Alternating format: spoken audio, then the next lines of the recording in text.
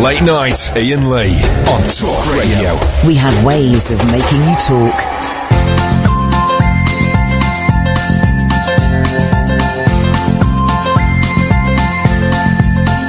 There's a voice that keeps on calling me. Down the road, that's where I'll always be. Every stop I make a new friend. Can't stay for long, just turn around and I'm gone again. Maybe tomorrow I'll wanna settle down. Until tomorrow I'll just keep moving on. Down this road that never seems to end. When new adventure lies just around the bend. So if you wanna join me for a while, just grab your hat, come travel light, that's old style. Maybe tomorrow I'll wanna settle down. Until tomorrow, the whole world is my home. So if you wanna join me for a while, just grab your hat, come travel light, that's old style. Maybe tomorrow I'll wanna settle down. Until tomorrow, I'll just keep moving on.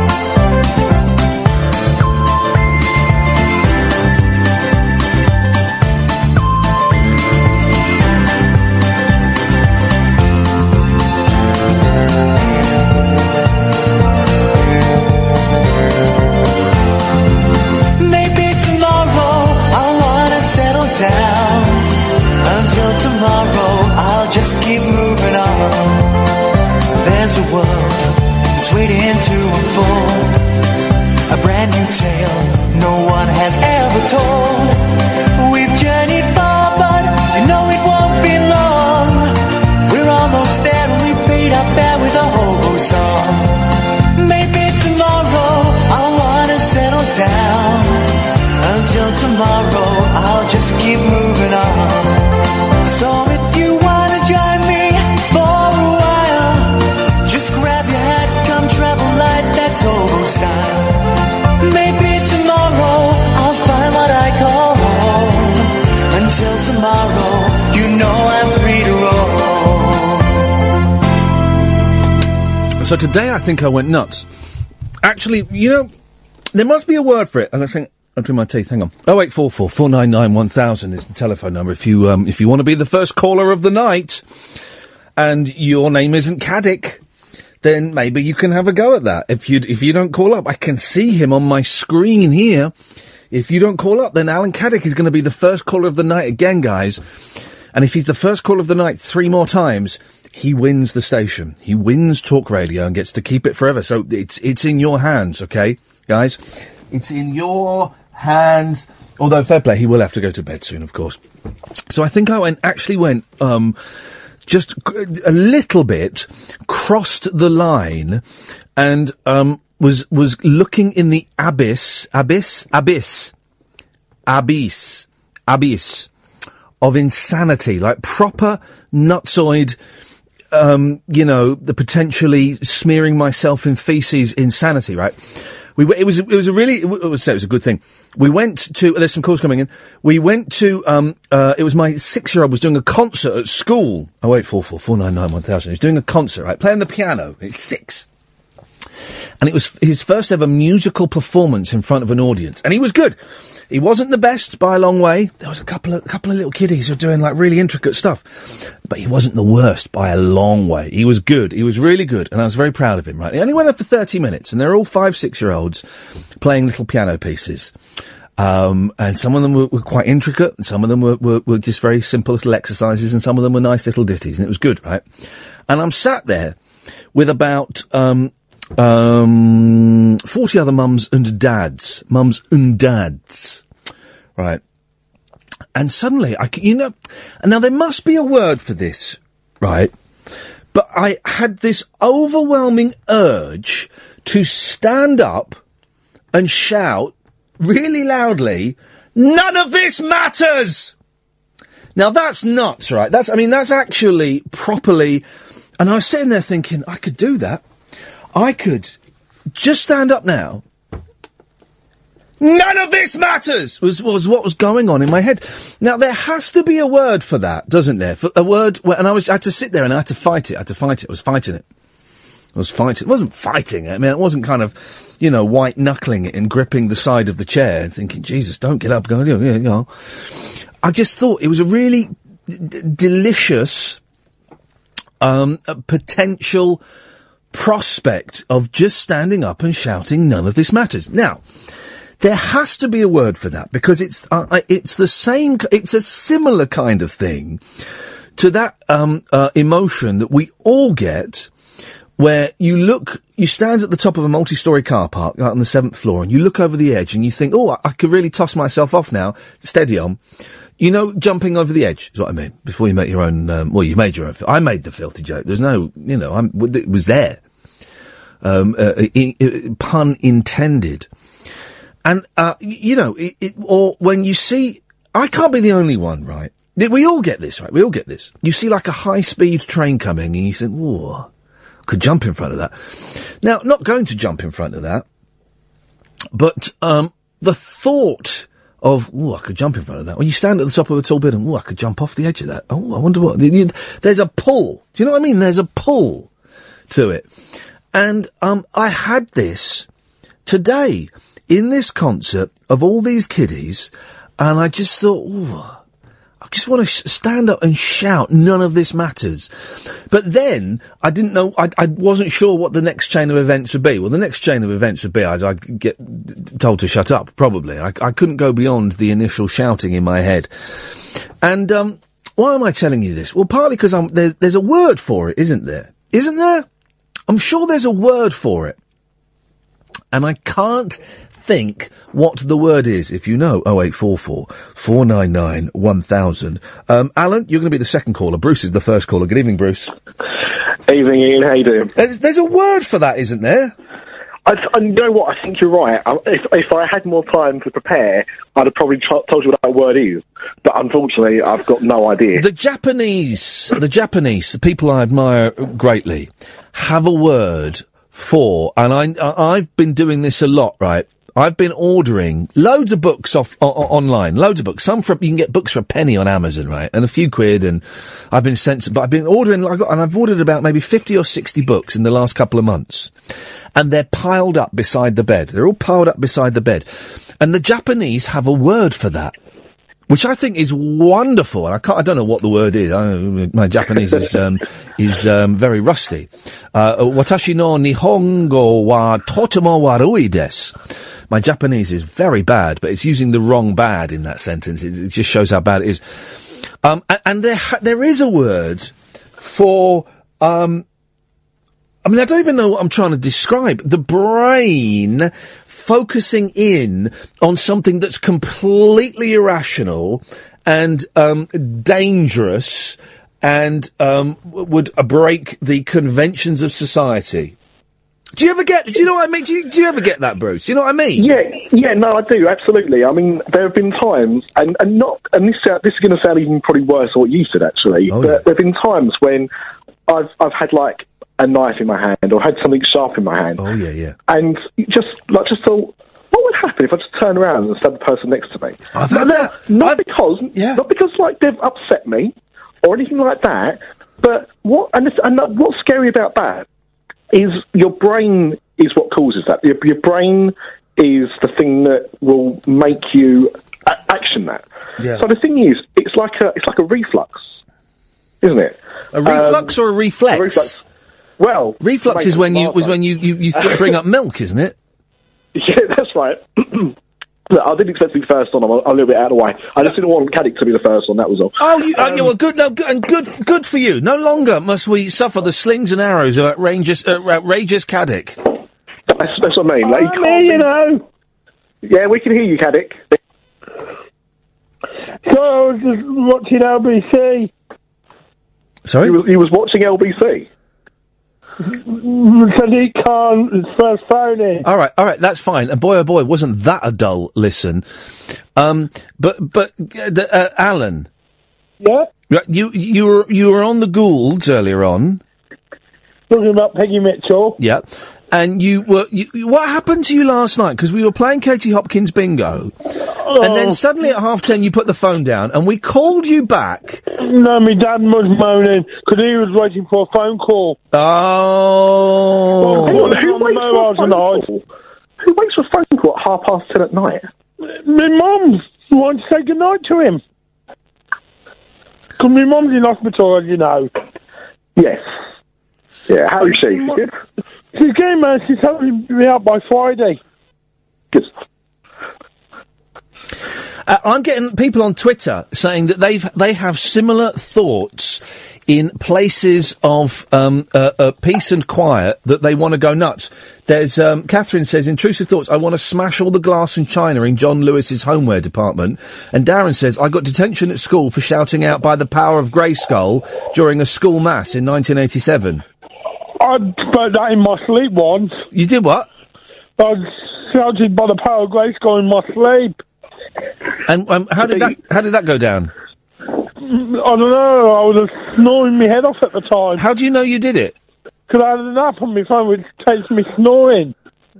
Hang on. No. Bruce, did you hear what I just heard, Bruce? Tell me what you heard there, Bruce. Well, I heard that, I think it was 1987 that this apparently happened. Now, unless Alan is a time traveller, and that is every chance that this could be true. I don't really know Alan too well, but unless he's a time traveller, I'm pretty sure his home phone didn't have an app to record him sleeping and shouting out that word. In fairness to Alan, it was the text that said 1987, but Alan, what is going on there?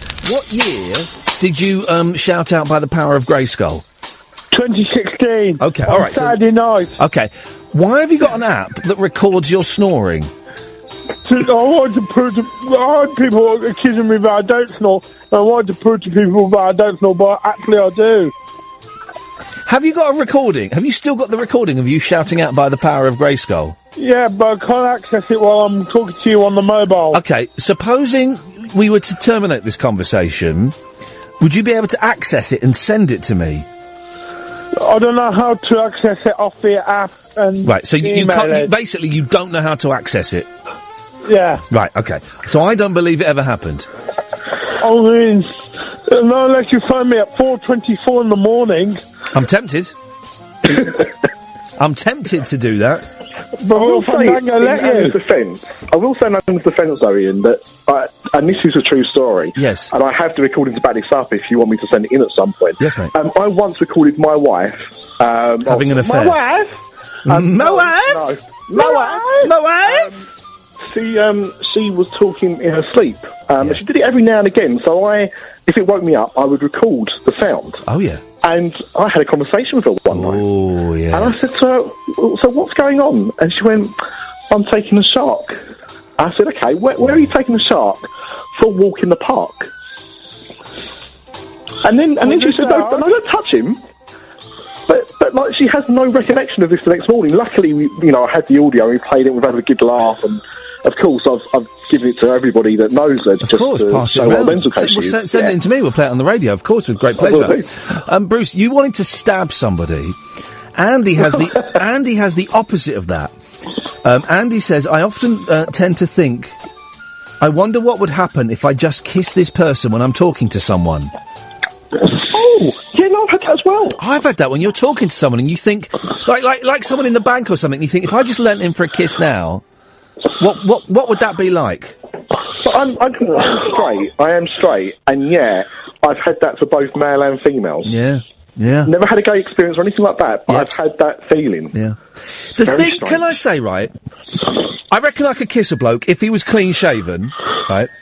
The thing that puts me off being gay, right, is I think the penis is a very unattractive organ.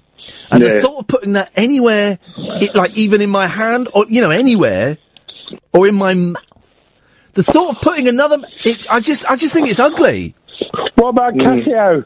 What? Casio organ. Oh, jeez. But so that's pretty much the only thing that puts me off, is the fact the penis is so ugly. If there was a gentleman that had a beautiful penis, then... Maybe that could be tonight's one of your topics tonight. Have you got a beautiful penis? Do you know what, guys? We're off and running. Thank you, Alan. Thank you, Bruce. 0844 499 1000. How beautiful is your? It is a very unattractive. I can recognise beauty in men and beautiful men and attractive men, but the genitals really, I just think, are absolutely repulsive. And when have you had that moment where you've just wanted to shout something or do something or smash something or kiss somebody or stab somebody? 0844 499 1000. Okay, so we have stumbled on something here, dear listener, as we often do. Normally it takes a little bit more than 19 minutes of the show to stumble on it, but we have stumbled on something. So I was at a concert that my eldest was playing at, and there were moments of quiet, and it was, it was tense. And I wanted to stand up and shout, "None of this matters!" It was the phrase. It was just going round and round in my head. Now, of course, it did matter, to a certain extent. It mattered to the kids because they were having it was an emotional time, but I really wanted to shout this out. Loads of you on Twitter have had a similar thing. Paul says, sometimes I have a conversation with someone and in my head, I play through punching them. I can't sit through 2 minutes of silence without having to resist the urge to scream something really inappropriate, says Julie. I just randomly screamed Dow Egberts for no reason when it was quiet. I felt it bubbling up. The French have a phrase for it, the lure of the void. It has a name, intrusive thoughts. It has a name. It's your actual, it's your actual, psychological thing. So when has it happened to you? And I guess, 0844 499 1000. And I guess, is that what stops us, is that what differentiates us from insane people is that we don't have to react to these intrusive thoughts. We can just sit there with them and let them occupy our mind, but we don't act on them. Is that the difference? 0844 499 1000 is the telephone number. You can talk about other stuff as well, and I feel I should say this. We've got Julie and Simon waiting. You call up now, we'll call you back. This is just kind of the thought that was in my head at the start of the show. You can call up about anything you want, and we'll get on, you'll get on. It's not one of those shows where, this is what we're going to talk about for the next 40 minutes, and then we change topic at 11. We're just going to, see what happens. Julie! Yes. Hello, Julie. Hello. When you started to say you wanted to say none of this is worth it, or it's all meaningless, I was going to say that's futilitarian, the belief that everything in life is futile. But what you've actually said is that it's more actually about the urge to say thing rather than what you were going to say. I think the urge is the predominant thing, right? In which case, I think it's like desublimation, isn't it? What? Desublimation? You've literally just made up desublimation.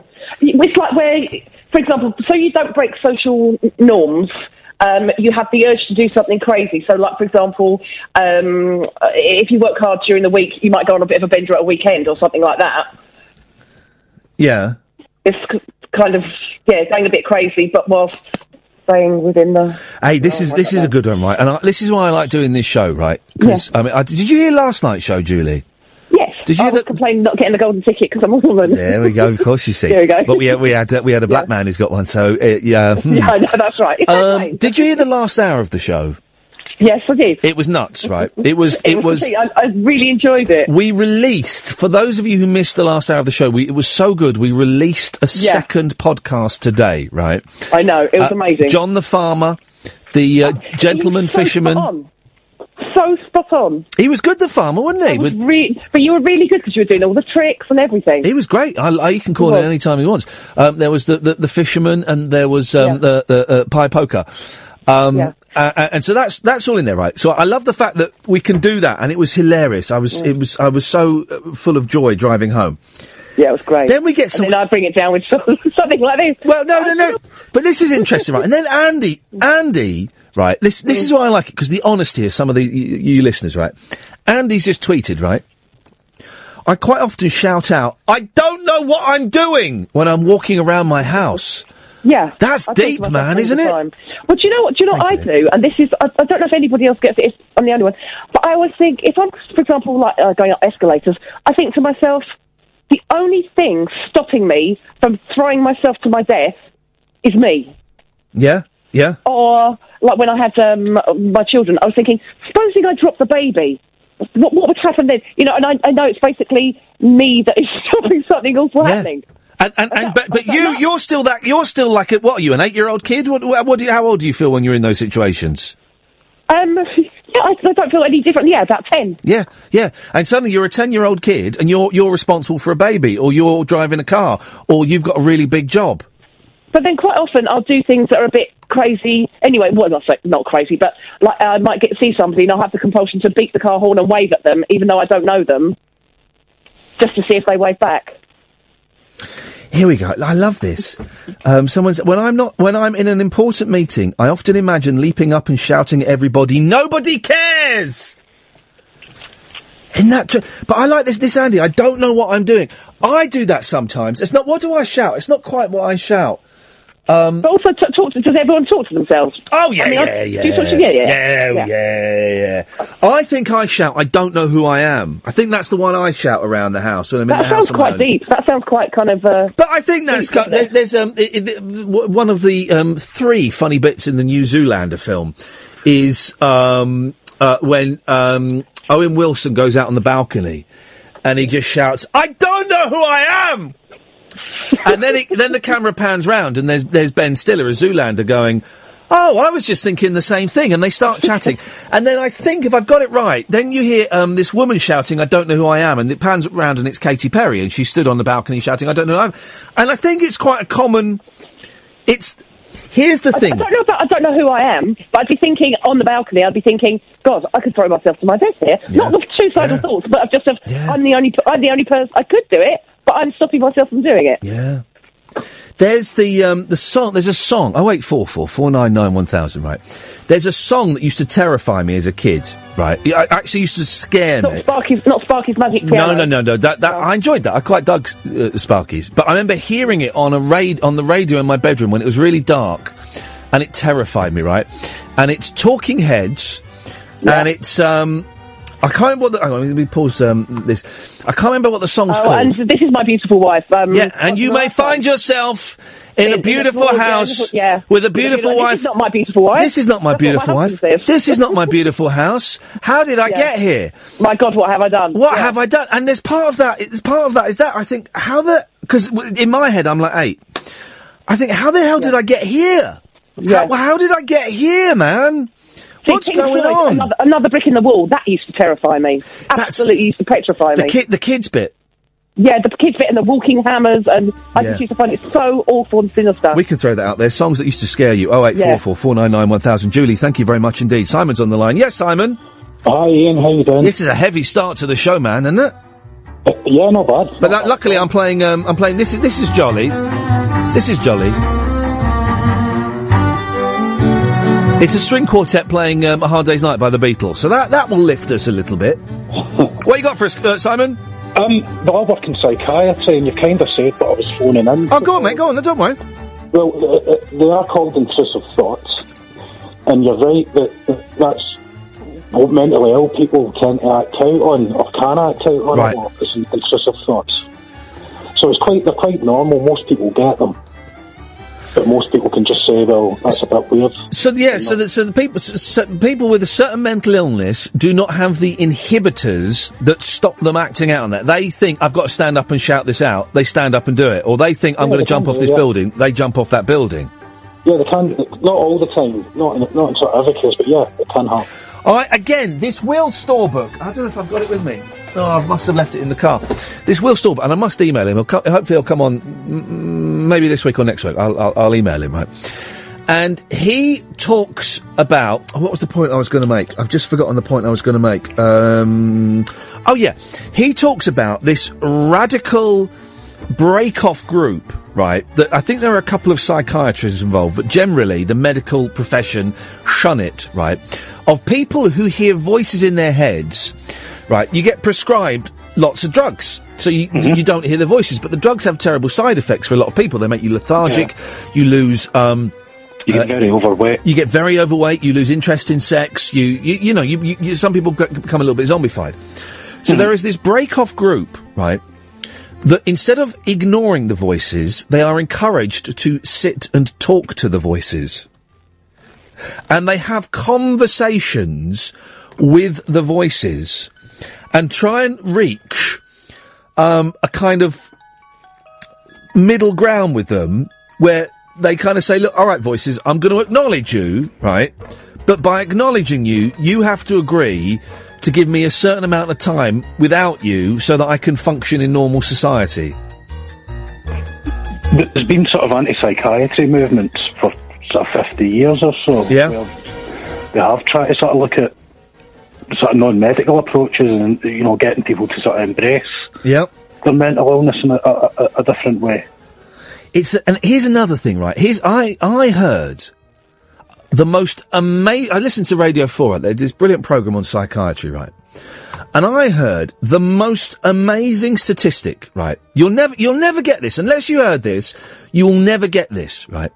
Guess which profession has got one of the highest suicide rates? There's one profession, right? It's got 4 times the suicide rates of doctors. What? Psychiatrists? No. It's vets. Vets have... This is an incredible fact, right? Vets have got one of the highest suicide rates in any industry.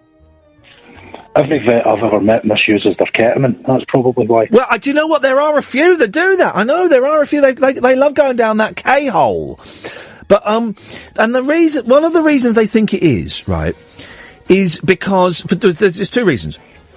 One, because they are dealing constantly with people who are upset, right? Very rarely will you get someone going to the vet who's in a good mood. You know, generally they'll be upset because a member of their family, their pet, is ill, right? And also because they have to kill so many animals, right? They have to euthanize so many animals. And then they're in a room where they're telling someone, we're going to have to put down your dog. So you've got crying children, crying adults, and they're killing animals constantly, right? And they reckon that it's because of that vets have got I want to say the highest, but I'm not sure if that's true. So they've got one of the highest suicide rates in any industry. Vets! They're vets! I'd still blame the ketamine. I would, but boy oh boy, I would blame that ketamine. Simon, thank you very much indeed. Honestly, and this is the show's gone off on a weird tangent already. 30 minutes in, beautiful, love it. 0844 499 1000. If you're a vet, how are you doing today? Because I listened to this thing and I thought, I can't, but I must have got that wrong. And I googled it just before the show. Study looks at factors in high veterinary suicide rates in the UK. There's loads of reports on it. It's the weirdest thing, man. If you're a vet, what the hell is going on in your world, man? 0844 499 1000. We call you back. 0844 499 1000 is the telephone number if you want to give us a call. Yes, Russ! Hello. Hello, Russ. How are you doing? Hello, darling. Hello there. Not forgotten, buddy. I've not forgotten. I was waiting for it to buffer. It was buffering. Yeah, you like a bit of buffering, I love a bit of buffering, mate. I love a bit of buffering. You ever made butter, Russ? I've ever made... Yes, I used to do it as a kid. We used to get the full fat milk. Yeah. And how did you do it? Just shake it up? Yeah, no. What you used to... The old silver top full fat milk in a jar. Yeah. In the glass. Before it had been shook up, you'd take the lid off and carefully pour the cream, the thick cream from the top that used to rise to the top. Just pour that out without the milk. You'd need probably enough from a few bottles, and I can't remember. I think you used to shake it or stir it, add a bit of salt and stuff, and it'd make butter. I remember doing it at school as well. It was dead nice. I love a bit of best butter, I do. I remember on another... Sorry, I just stopped the Periscope, guys. I wanted to check I was on the Wi-Fi, and I was on the Wi-Fi, so I can start the Periscope again. Hang on a second. I once, on another radio station, spent the entire 3-hour show shaking some milk to make butter because a friend of mine, an actor, lady actor I was working with told me. And it makes the tiniest bit of butter ever. You don't get a lot. It's the cream, innit? You need the cream, but I don't think you get it nowadays. Even from the milkman in the bottles, it doesn't seem to have the full fat at the top. What the hell is going on with our milk? I don't know, mate. It's always you, Ian. Well, milk. Little bit of politics there. But why? Now listen. Why aren't we allowed to have? Now, the milk we get is pasteurised, is that right? That's right, isn't it? Yes, it's pasteurised. Yeah. Why aren't we allowed to have non-pasteurised milk? Because I've heard, right... Probably all this health advice. Well, I mean, yes, admittedly, it kills all the bugs and stuff. But I've heard... Hang on a minute. The thing's gone to cock. Hang on a minute. There we go, that's better. That, non-pasteurised milk is much tastier. I don't know that I've actually had none. I don't think you're allowed to. It's illegal. It's illegal. It's illegal. Yeah. It's illegal. And that's not Europe, Russ. That law was made in this country. It's Europe. I bet it's Europe. Do you know what they're trying to do now? They're bringing in MOTs for caravans. Oh, good. Well, listen, we don't really want to dwell on Europe too much. I'm just trying to do the headphones on it, because we'll get in trouble. But, they should... Hang on a minute. There should be MOTs on blooming caravans, of course. Yeah, but how many accidents are caused through caravans? Huh? How many accidents are caused through caravans, really? Yeah, but caravans are a bloody nuisance. Yeah. They are if you get stuck behind one on a country road, I'll give you that. Here we go. Have you got a caravan? No, but... Boom! So what's your problem, Russ? You haven't even got a flipping caravan. No, my parents used to have them, and I've toyed with the idea, but I just can't be arsed with the hassle. There's too much mucking about. And to be honest, it's not the cheap camping and caravanning. It's not the cheap option anymore like it was 30 Well, now it's all rip-off. Now it's all glamping. Yeah, glamorous camping. Humping. Sorry. That was even by your standards, that was a stretch of the innuendo. What you got for us, Russ? Well, you were talking about talking out loud. Yeah. Yeah.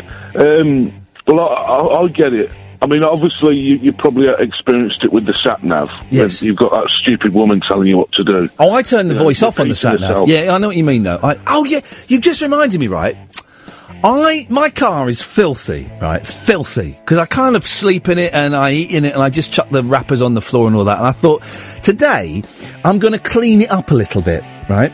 And I went to one of them car valets. And it is valet, not valet, which is crazy. So I went to this car valet, right? And I've been there before, and they clean the inside and out. I didn't do a full valet, right? But they clean the inside and out, I think for 20 quid, right? Mm. And it was dirty. I cleaned out all the rubbish, but it was dirty because I had the dog in the back seat and she'd been muddy. So it was dirty, right? And I said to the fella, how much? It's a Polo. Right? It's a Polo, Russ. I said, how much? Clean the outside and give the inside a bit of a zhuzh and just clean the seats up a bit. Right. And this fella looked at it and he went, how much do you want to pay? I said, sorry. And he started saying, well, look, it's very dirty.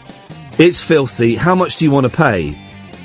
I said, I don't know what you're saying to me, mate. Can you just give me a price? And he was going all around the houses, right? How much do you want to pay? I said, mate, just tell me a price, right?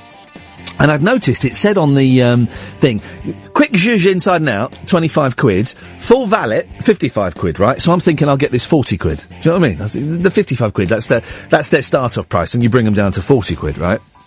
Yeah. And we were there for ages, and I said, just tell me how much you want to charge me. He said, right, 80 quid. I went, what? And I started laughing at him. And he said, this is not funny. £80. And I said, no, it is funny, mate, because there's not a chance in hell I'm going to pay you 80 quid to clean the inside and outside of a Polo. Are you nuts? And he went on, and he got really angry with me. He said, if you don't like price, you go. I said, yeah, I'm going to go, mate. And I got in the car. I just remember what I said. So I got in the car, and as I pulled the door shut, he went, have a nice day. I went, yeah, I will have a nice day. You have a nice day. Then I shut the door, right? And do you know what he did? Flick the V's. No, he said, have a nice day again, right? So I opened the door and went, I will have a nice day. You have a nice day. Then I shut the door. Do you know what he did then? Go on. He said, have a nice day. Third time, I opened the door and went, I will have a nice day. I hope you have a nice day. Shut the door. Do you know what he did then? He said it again. Swear to God, the fourth time, have a nice day. So I opened the door and I said, mate, I'm going to have a flipping awesome day. I hope you have a nice day ripping people off, you con merchant. He said 55 quid. I said, well, and then I got out of the car and I thought, oh, I can't. And then I got out of the car and I thought, oh God, this is a moment when I wish, get back in the car, Ian, get back in the car. And I couldn't get back in the car. I said, look, mate, how come it says 55 quid on your sign, right? And you're telling me 80 quid. Yes, I know it's dirty. We all know that 55 quid is cash in hand, right? We all know that's the starting price and you go down a little bit. But yet you're saying 80 quid to clean a polo? And then he got a bit angry with me, right? And then I just went, forget it. I went, forget it. 15-year-old, just forget it then. And I got in my car and I pretended to laugh, but really I was fuming, right? Because he was with his mates, so I wanted to look like I wasn't that bothered, right? And then, as he walked off, I bid my horn, and I gave him the thumbs up, and drove off, literally drove off laughing. But inside I was fuming. And do you know what I did then, Russ? I went to the car wash at the Shell garage just around the corner, and I had to treat myself to a gold. Didn't go platinum, not crazy, but I treated myself to a gold car wash, £6.50. So that's the outside done, thank you very much. Then I went home, and I got a big bowl of soapy water, I got some Vanish, and I got the Hoover out. I cleaned the inside of the car. It took me 30 minutes. It's not perfect, but I'm not 80 knicker down, Russ. You should treat yourself to a nice Karcher. A what? The pressure washer. Oh, what? Fire it off? No, I can't be bothered with that. Life's too short to actually clean the outside of a car yourself. I used to do that a lot when I was a kid, cleaning cars. I'm never cleaning a car again. Just sitting there. I love the car wash. It's like being on a fairground ride, Russ. I love it. 0844 499 1000. Thank you, Russ, is the telephone number if you want to give us a call.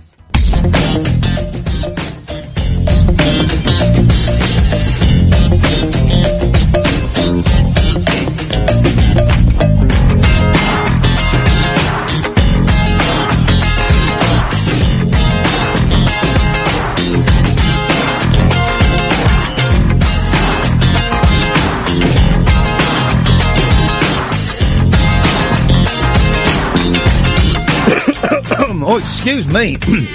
A little bit clarty, Gatford. Well, you will be, if you don't drink. Have you got some tea? Got a Rooibos tea, and I've got some water. Right. Good. I'm off the caffeine. I said earlier, I think you need a nice lemon sip. I'm off the caffeine, right? My ears are finally cleared up. I had a doctor's appointment tomorrow, and I've cancelled it. They're kind of cleared. There's still a little bit of tubage going on. I think a couple of weeks ago you were talking about having your ears syringed. I've had that, and it's a beautiful feeling when you have warm water pumped in your ears. Oh, it's an eargasm. When you can hear again, it's yeah, it's an eargasm. It's fantastic. I highly recommend it. Yeah, thank you, Gatford. I've got that. We know exactly who Julia. We know who that is. Listen. Yeah. Listen, young lady. We're on, yeah. I know who that really is. You see, and she thinks we know who that really is. Deary me, Bauer. Right. Funnily enough, yes. It links in with the song that used to creep me out. Oh yeah, go on. Can't think of the name of the title of the song, but I can sing you a snatch. Yeah. Yes.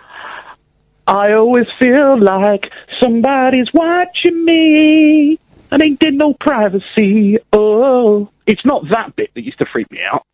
It's the rest of it that used to freak me out when he did the and he used to talk really low. Yeah. You know the one, don't you? I do. Just sing it for me again. I always feel like somebody's watching me, ain't got no privacy. Oh, look at you! You're actually doing singing there. Oh no, I can occasionally. You can. They say, don't they, Gatford, that everyone can sing. They say that everyone's got one song in them. I think everybody can. I know. There's a song. Really well. There's a song. I remember when I lived with Mackenzie, right, and we worked out there is one song that everyone can sing that makes them sound like a good singer. Oh, what is it? I was doing it. Do you know what? I haven't... My Thing's Bigger Than Yours? No. I was singing it yesterday. Just Iain Mackenzie. Hang on, let me think. Hang on. What was it? And it popped into my head the other day, and I tried it in the car to see if it still worked, and it did. Oh, what was the song? Rockwell, someone put on Periscope for the song, and I was thinking, they're right. I can't think of yours, I'm afraid. Is it Beatles, Beach Boys? You saying stuff is making it harder to remember. Oh, okay, I'll stay quiet. Just stay quiet for a second. Hang on. Flipping heck. I'm gonna have to text him, aren't I? But he doesn't reply for about 4 or 5 days. What was it? It was a song, and anyone can sing it, right? It's like a big song, but anyone can sing it, and it can sound like they've got a good voice. What is it? You doing that? You have to do it in that voice. I'm trying to remember. We discovered it around the same time. We got very, let's say, drunk and phoned up Quentin Crisp. Really? Yeah, Quentin Crisp's phone number, the homosexual celebrity homosexual. Yeah. His phone number, you could just phone up, like, New York Director of Inquiries and get his phone number, so we did one night. Really? I'll be honest, we were mashed up on booze. Oh, right. As you do. And we phoned him up. Hello? Was it? Oh, my goodness. Is that Quentin Crisp? Yes. And you recorded these calls? No, of course not. Of course we didn't record it, because we are dumb. What was the song? Guys on Periscope, I'm gonna have to stop you now, because I've got to text Mackenzie and find out what... Is it... so that's how it goes. Yeah? No,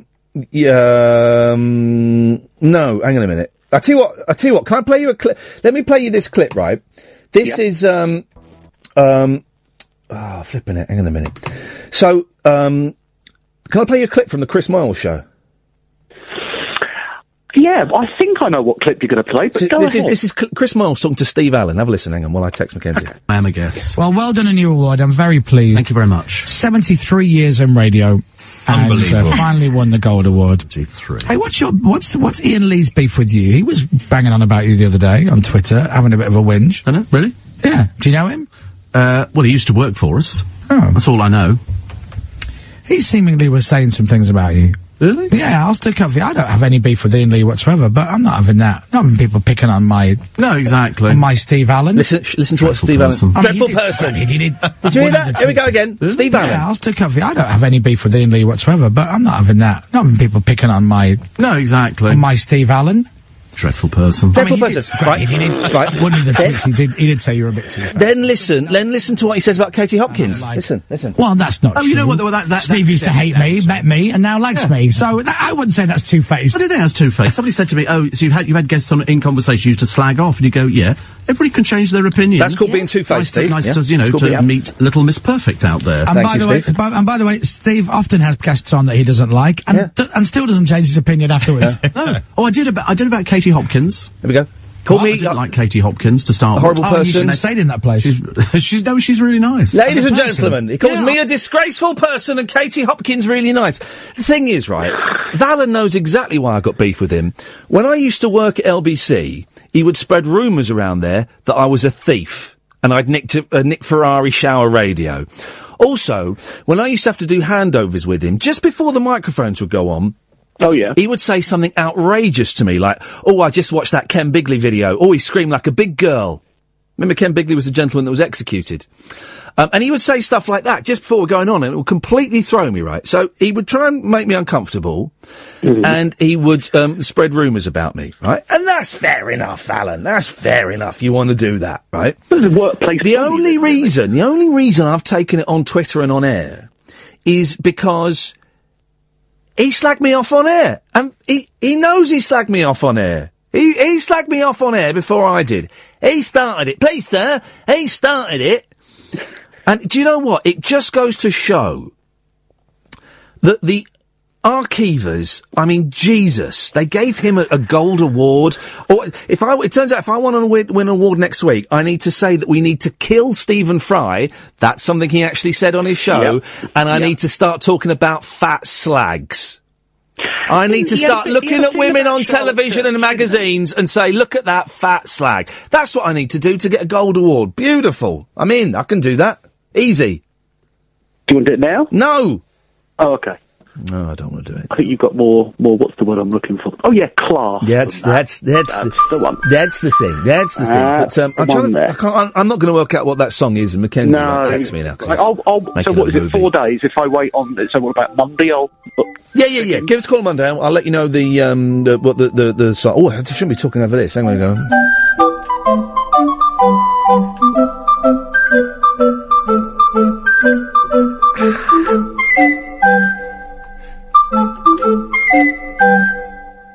There we go.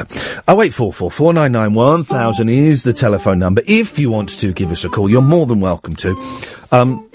So it turns out that that's a relief, because I did think there was something going wrong. It turns out I'm not alone, and that loads of people, loads of you, have that thing in your head where you want to shout something outrageous, or it's weird, isn't it? Why do we? Okay, so we all know that we get it now. And it's a really, really common thing, right?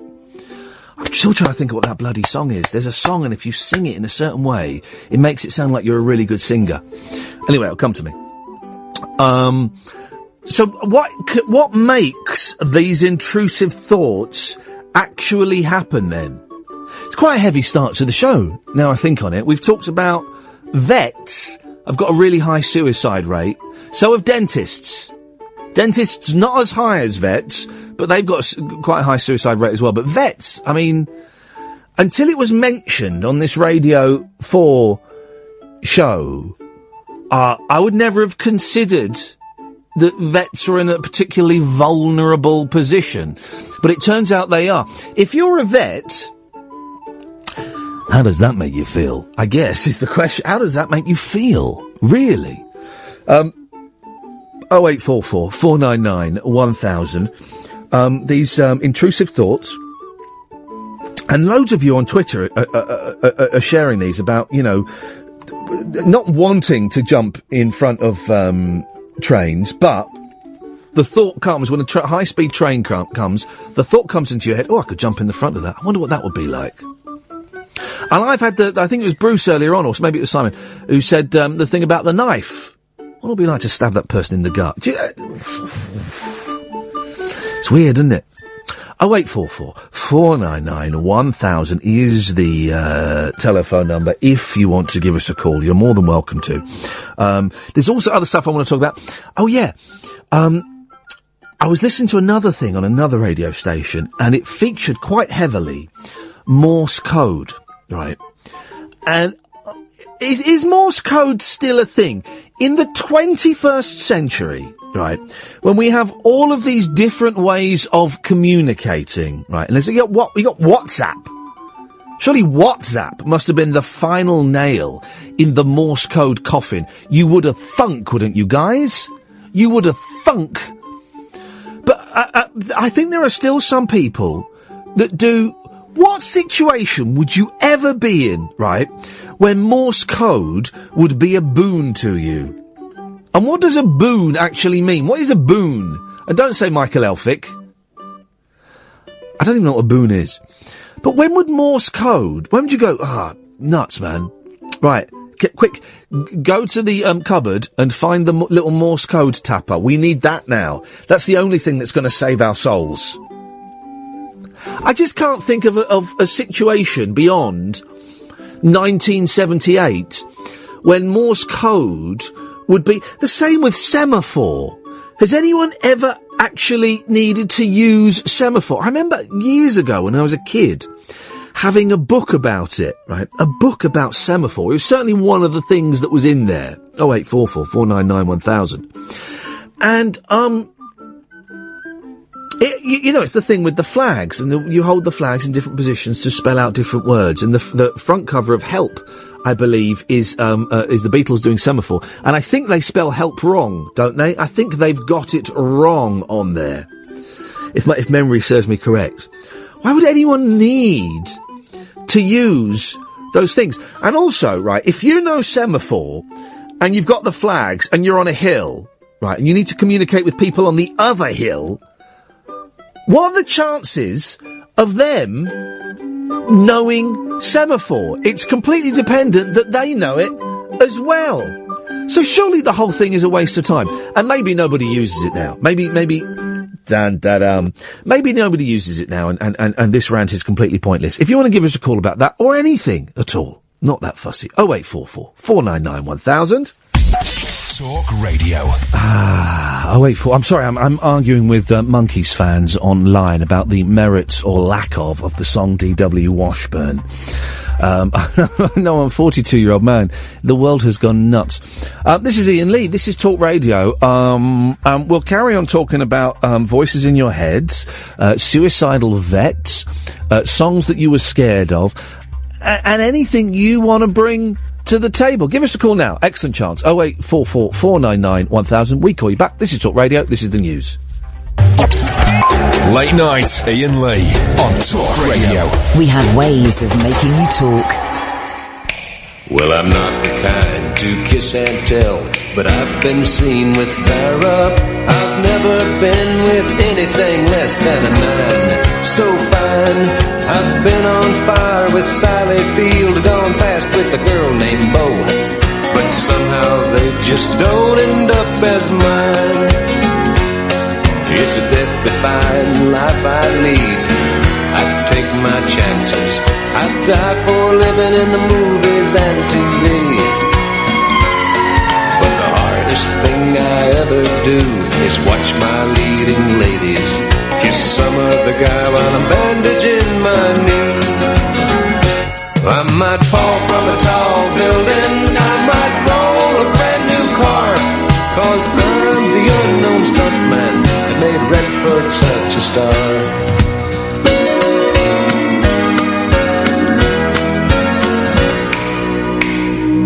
I've never spent much time in school, but I've taught ladies plenty. It's true, I hire my body out for pay. Hey, hey, I've gotten burned over Cheryl Teague's, blown up for Raquel Welch. But when I wind up in the hay, it's only hay. Hey, hey, I might jump an open drawbridge or Tarzan from a vine, 'cause I'm the unknown stuntman that makes Eastwood look so fine.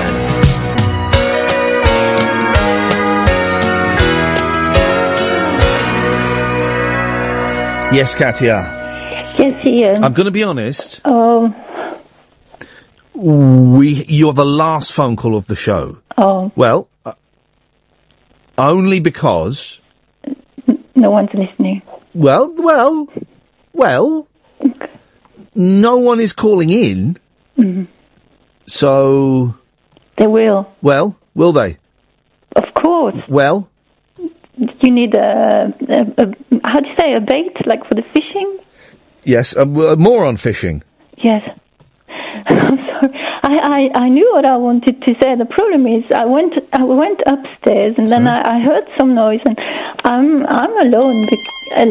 Because hello. Yes, Roger's gone to Sweden. Well, Roger doesn't exist. Yes, he does. And so I'm alone here in the house, and there's some noise. I kid you not, there's some noise downstairs. Well, I don't know what it is. Could be a murderer. I don't know. Or a rapist. No. The thing is, right, we mentioned this the other day, all houses make noise. And there's this horrible phrase. Wow. There's this horrible phrase in English, which you must have in, Dutch. The house is settling down for the night. Yeah, well, I'm going to tell you a story, which is what happened. Is it spooky? Should I put some spooky music on? Yeah, it actually is, and it actually is, isn't it? Okay, here we go. Hang on a second. Let me just. Oh, my computer's gone completely to cock. Hang on. Here we go. This is spooky music. You ready for this? Here we go. In your boot? Oh no, that's not spooky music. That's you saying in your boot. Here we go. There we go. Thank you. Hang on. Oh, there. What? Here. 4 o'clock. Yes, 4 o'clock in the morning. Yeah. Roger and I, we are making love, making mad, passionate love in all kinds of exotic continental positions. Yeah. Some of those acts are legal in various parts of the United States, yes. Yeah, with croissant crumbles and all that. Croissant crumbles everywhere. Beautiful. Yeah. Apple crumble. Spotted dick? Oh. Anyway, so 4 o'clock, we hear some strange noise here. Yeah. We think it's outside. I think it's outside. I think, it doesn't matter. It's probably the pub, Is this the bait that's going to get people to call in? Well, I don't know, because it's quite... okay, let me get to the end. Well, I just want to know, is this the bait that you is this the bait that you mentioned? Yes. Right, okay. Okay. Roger, he hears it Not as now, well. thank you. But he doesn't do what I do, which is to put a pillow on my head. So if there's a burglar downstairs, you cover your ears so you can't hear it. Yes. Okay, that's sensible, yeah. Then 8 o'clock, fast forward, 8 o'clock in the morning, 4 hours. I open the door, it's the police. It's the police. He says, have you heard anything? I said, no, I haven't. Yeah. Why? And that's the neighbor. It's the neighbor. He's an old boy. He's 70 years old. Yeah. Is he a murderer? Actually, he is. And that's not funny, but what we heard... He is a murderer? What we heard through our wall was our neighbor using a hammer to... If I had a hammer... That's terrible. To murder his brother. Oh, sweet Lord. And that's what I heard. So... it's grandson. I never thought it would happen. Let's not say any. Let's not give away any more details, because I'm assuming now this was recently, was it? Finished. I mean, he went to prison. Oh, he's gone to prison. He's been sentenced for it. For 2 months. What? Hang on. Whoa. He murdered his brother with a hammer and went to prison for 2 months. I know. Come on. No. Come on. I can send you the article. You will read it. I know. 2 months. Because Why? because he's 70, and because old murderers still go to prison for longer than 2 months. I know, that's mad. And also, it happened more or less near Christmas time. Oh, maybe they were being soft because it was Christmas. No, not because of that.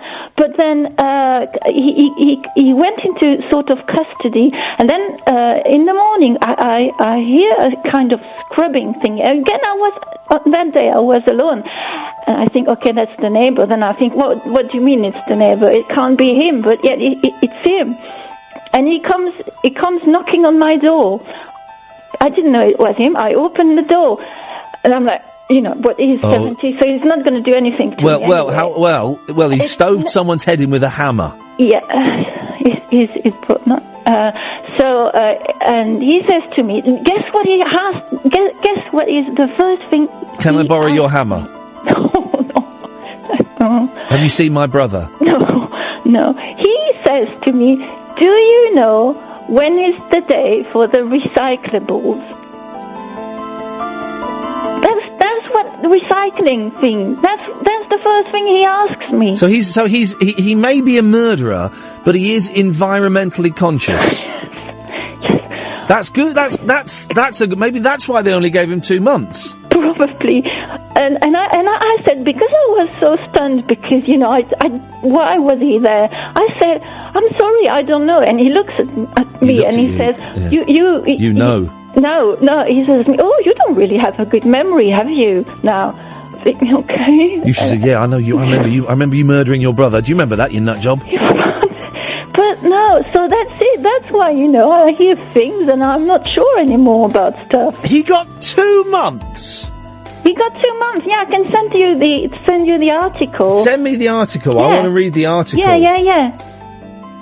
The way it's written is because the judge thought, well, he was looking after his brother who used to be, who was how do you say, disabled. Is he a mechanic? Who? The murderer. He didn't. He never worked. Why? Okay, I've just Googled Grantham murder. Got to be careful there when you do it. Got to put in another word, otherwise you get into all kinds of trouble. Yeah, Grantham murder hammer. Yeah. I don't know if they say. I'm going to find it. It's in the Grantham Journal. What year was this? That was 2014. Okay. I can find it. I can't believe I'm not really. Hello? Yeah, well, this is the thing, right? Yeah. And let me just double check this, right? Yeah. Because you know why you got to be careful when you type in Grantham murder, don't you? Why? Because Leslie Grantham, Dirty Den. Okay. Yes, that's true. He's a murderer. Yeah. No. No, that is true. This is what I'm double. Leslie Grantham, the actor, not Dirty Den, the actor murdered somebody. When? 1966. This is true. Do you want me to read it from Wikipedia? Yeah. On the 3rd of December, 1966. Hang on a second. Let me just, hang on a second. Let me just, I'm sort of trying to get this up on the, computer. Okay. Hang on a second. Right, so here we go. On 3rd of December 1966, Grantham attempted to rob a taxi driver, Felix Ries, in Osnabrück, West Germany. A struggle between Grantham and the driver followed, and Ries died from a gunshot wound to the head. In his statement to the police following his arrest, Grantham claimed that he did not know the gun was loaded and it had gone off during the struggle. That's happened to all of us.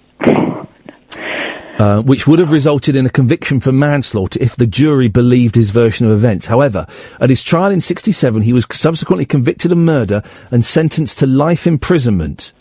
Although he committed the murder in West Germany, he served the entirety of his imprisonment in various British prisons. Wow. He was released in 1977. But yes, Leslie Grantham, and wait, because there's a punchline coming, murdered a man. Oh, yeah, that's punch.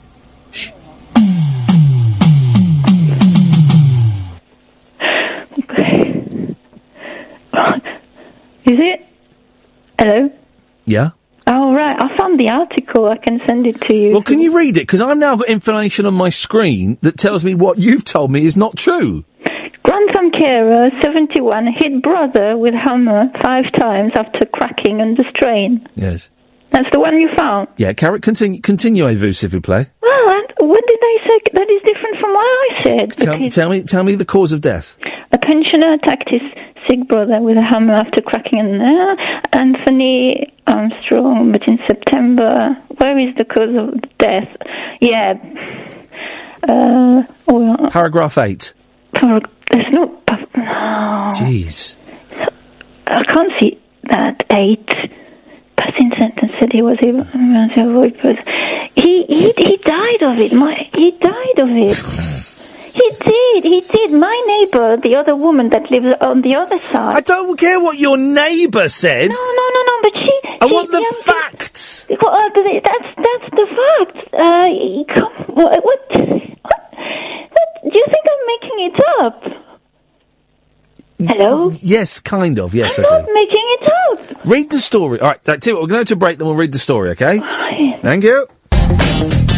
Yes, Katia. Yes. I'm reading the article. It says my road, so I'm not going to read the road. Well, you don't have to read the road out. Okay. Right. But what is? Where do I begin? Well, oh jeez. Do you know what? It's fine. Thanks for calling. Thank you. Bye bye. Yes, Richard. Hello, how's it going? Yeah, all right. 0844 499 1000. Yeah, it's all right. It's all right. I just wanted to ask them about something you said earlier, but I caught the end of it, and I think I might have misheard. But did you say that Steve Allen used to tell people that you have a Nick Ferrari shower radio? Because he used to tell people that I'd stolen one, yes. Right, okay. Is this shaped like Nick Ferrari, or is this... It was a gimmick they had, and fair play, it was a cute little gimmick, where they gave away a radio that you could listen to in your shower, and I believe it was branded I'd never seen one, Governor. I'm accused of nicking one. I've never seen one, but it would be branded like listen to Nick Ferrari on LBC. That would be the... I just heard that and I was just really, really confused of what a Nick Ferrari shower radio was. Well, there'll be one on, let's have a look on eBay. I just had a look on Google and there's someone tweeting you asking if they can have your Nick Ferrari shower radio. Oh, really? Is that you? No, it wasn't. I tweeted you earlier, but no, this is like a tweet from years ago. Someone asking, can I have your Nick Ferrari shower radio? Unfortunately, there are none on eBay, so maybe I should sell the one I stole. I mean, maybe it was a cute gimmick. I'm arguing with people on Facebook while I'm doing a radio show about the quality or lack of on a particular Monkey song from 1968. I'm arguing with these two idiots who. Well, this one guy, right? He gets a complete bell, right? He just keeps posting about how he actually wrote. Listen, guys, I know what I'm talking about. I'm a knowledgeable. What the hell does that even mean? You can't even type in English. I'm a knowledgeable, and this song has no bridge or chorus. Yes, it does. It's got bridge and it's got chorus. You're knowledgeable. So he just posted something, and I just replied, yeah, well, I'm a knowledgeable. That'll learn him. Do you ever get involved in arguments online, Richard? Pretty much all the time. It's pretty much all I do. I'm off work sick at the moment, so that's all I do all day. What do you are? You sound like a young man. I'm going to say 28. Close, 26. There we go. Not bad. A two-year window. I'll allow myself. What do you go and argue about online then? BBC recipes today. I've been arguing about that with people. Oh, now this is the thing that they were going to get rid of all the BBC recipes, and then they said, no, actually we're not, but we're going to put them behind a paywall. I don't think that's the real story, you see, Richard. I think that this is there to hide something else. And a lot of people have made it seem to be like a really massive thing, and like the attack on the very heart of British society. And I was like, who actually uses the BBC recipe website? Like, middle-class people. It's because someone said that it will affect poor working class people, and I was like, no, it won't. Have you seen recipes? It costs like 20 quid to make. You can still Google free recipes, can't you? Yeah. If you Google like lamb shank, and be careful how you type that, then that is you're going to get a lamb shank recipe. Yeah, people are complaining because they use American measurements or something. Oh, jeez. I think I've cooked once, and it definitely wasn't from the BBC site. Or here's a thing you could do, thickos. Go out and buy a recipe book, like the olden days. Everyone expects everything to be free these days. We want music for free. We want movies for free. We want recipes for free. Well, here's the thing, guys. Sometimes you got to pay for things. I agree. So where were you arguing about this, Richard? This was Twitter, but I've also someone's just removed me from Facebook because they're very angry because they don't like me. I'm not really sure why. I'm trying to work out why now. They removed you. Who removed you from Facebook? An actual friend? It's a friend of a friend. She's a vegan. She likes to mention it a lot on Facebook, and I might have left some sarcastic comments on some things she posted. So, were you trolling this vegan? Gentle teasing? Yes. Well, I don't, the thing is, I don't use Facebook. I've got a Facebook page, facebook.com/Iain Lee, if you guys want to come and join the fun. But I don't really have, and I do have a personal Facebook, like, private thing, but I don't use it, and I've got a few friends on there that I kind of, I run a little record label, so I befriended them so that I could get in touch with them about releasing a record or something. But Facebook as a thing, I've got my aunt and one of my aunts and one of my uncles on there. But really, it's pretty rubbish, Facebook, isn't it? It's sort of, at my age, I mean, I can, as I'm sitting around in my pants watching daytime TV, I can look on Facebook and see other people's lives are slightly worse than mine. It's sort of an ego boost. Yeah, I suppose that's what it's all for. Richard, thank you very much. No worries. Ta-ta. Bye-bye. 0844 499 1000. Now would be an excellent time to give us a call, because we ain't got any callers, guys. We literally have no callers. That's fine, because I looked through the papers today, and I can sit and go through the papers. I'm happy to do that. Guys. 0844 499 1000. The way it works, for the next 40 minutes or so, if you call up, No, I tell you what we'll do. Let's mix it up a little bit, right? Because let's mix it up a little bit, and this may work and this may not work. This may be a disaster, this may be, it may work, because I know a lot of you kind of switch off at about midnight. Midnight is like, well, we've got to go to school, got to go to work tomorrow, so we're going to switch off. And if you switched off at midnight last night, you will have missed, a really beautiful 60 minutes of, I mean, I don't even know what it was. There were bits where it was quite psychedelic. My favourite bit was talking to the fisherman dude. You catch them, and then you throw them back in. And it was kind of, it was a beautiful, you know, LSD tinged, moment. And then we had John the Farmer, and then we had Pie Poker. And I can't really explain it any better than that. If you missed it, there was a bonus podcast that got released today. So go and check that you've downloaded yesterday's show and then the podcast that we put out kind of about 4 or 5 o'clock this afternoon, on iTunes or your usual podcast provider. But it was such a delightful hour. I'm aware, don't get that. I'm aware that some people kind of miss that hour. So why don't we, for the next, maybe for the rest of the show, but certainly up until midnight, we'll take calls straight to air now. Shall we? So the way it works, and I will warn you, you know, the 0844 499 1000, 7 pence a minute, plus access charge, significantly more from mobiles, right? And this may work and this may not work, and that's the beauty of it, you know, and it doesn't matter if it doesn't work. If it doesn't work, that's still it working, guys. So you phone up, instead of speaking to Ed or Kath, you'll speak to me straight away. Line 1, you're on the wireless. Oh, good evening, Ian. Good evening. Nice to speak to you. I just wanted to basically counteract what your previous caller said about he sort of, I got the impression he enjoyed arguing online. Yes. But I personally find that a real soul-destroying and depressing situation. I used to do it on Twitter a lot. Yeah. I used to find that my sister's mentally handicapped, and a word like spastic or something would really... Isn't that funny? Can I stop you there? Yeah, by all means. Spastic is a word that doesn't get used very often, right? Literally, as you said that, I'm reading the word spastic on someone's Twitter feed.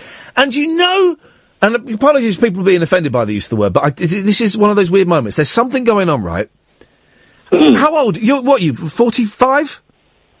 40. Okay, a little bit out. Right. You'll remember the programme called Finger Bobs. Remember Finger Bobs? Yeah, Yoffie lifts a finger. Yoffie. So head pops out, yeah. And the person who tweeted the word spastic is Yoffie from Finger Bobs. It actually is. He's an actor called Will Stainsby. And he's just tweeted... He's on Twitter, yeah, wow. at Will Stainsby. That one person you follow who's a spastic but thinks he's godlike. And I just clicked on it because someone had messaged both of us and he replied, ha, ha, ha. And I just clicked on his thing. And I'm reading that as you say the word. Now, isn't that odd? Because that's a word, and we will get to the point, I promise. That's a word that was really prevalent in the 70s and the 80s and kind of died out. Oh, very much so. Yeah, in the 90s. And you said it literally just as I'm reading it. There's some... Maybe I'm trying to find too much in it that's not there. So go on. You argue with people online, or you did, or you don't. No, I did on Twitter. That was just an example. But what you find over time, I mean, there was sort of another chap I knew that was a married guy that was constantly flirting and looking at pictures of boobs and and things like that. The things that morally I would find offensive, and I'd challenge them, and they'd have their own sets of friends or whatever. And despite knowing that you're right, you find yourself not getting it anywhere at all, and it would drive you mad. And you can't win. You can't win. You dwell on it, and that's my point, Ian. I mean, I think that's. I used to follow, hundreds of people, and then you think, well, hang on a minute, I'm going to unfollow these people. I don't mean to offend them, but it's just because, I don't know them, but there's nothing personal. But I just want Twitter or whatever I look at online to be things I actually want to, enjoy my online experience about. And if I see these sort of things, I mean, I saw something earlier today about, one of these has got a homosexual friend, and he was having an argument with one of these far-right accounts, and, you want to jump in But you realise it's just futile. You cannot win. At no point is the other person going to go, the other person's going to go, do you know what, actually? You're right, it doesn't matter if gays get married. No, you're right, sorry about that. Yeah, it's never going to happen. And I know you've had your problems with Twitter as well, you know, the last couple of months and things. And I found I have a much more enjoyable online experience by just ignoring it. Yeah. Just letting it go. You can't change their mind. Your moral centre tells you that you're right. And yet, you know, just ignore it. I'm following 8 people I'm following now. And that's it. But I think you'd enjoy it. You know, if you found, you know, you can follow 500 people, but they have to be good people or things that you have things in common with. You know, and just you know, in the moment someone isn't within your remit of what you want to look at. Yeah. Well, bye. You know, and it's nothing personal, and you don't know them, but. It's just a counter argument. I really enjoy Twitter now, it really did get me down. It really did get me low. And I thought, what the heck, you know, very similar to what you've been going through recently, but... I think Twitter's... enjoy it, but you surround yourself with things that, you know, that you like, really. Listen, I'm going to move on. Thank you very much indeed. 0844 499 1000. Line 2, you're on the wireless. Oh, hello, Ian. Steve Allen here. Hello, Steve. How are you, Ian? I've been down to Bill's the Butcher's in Twickenham. He gave me some sausages. They were absolutely gorgeous, Well, Ian. congratulations on your win last night. Thank you very much. It's a long time coming. Babs was there, Babs Windsor and Paul O'Grady. You know who my new best friend is, Ian? Yeah, go on, who's that? Boy George. I've been ripping him to shreds for the last 10 years, and now we're best of friends. Oh, really? We are, Ian. Anyway, Ian, I've got to go. I'm going to Joe Allen's to meet Quinton Crisp. Okay. Goodbye. Ta-ta. 0844 499 1000. We're just moving it around a little bit. What day is it today? Is it Wednesday? Yeah, that sounds about right. The middle of the week. Let's just shift things ever so slightly. You can call in any of the stuff we've talked about.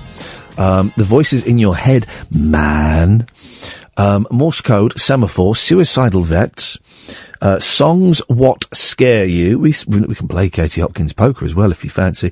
Or you can just phone up and make fart noises down the phone. That's kind of as complicated the show is going to get tonight.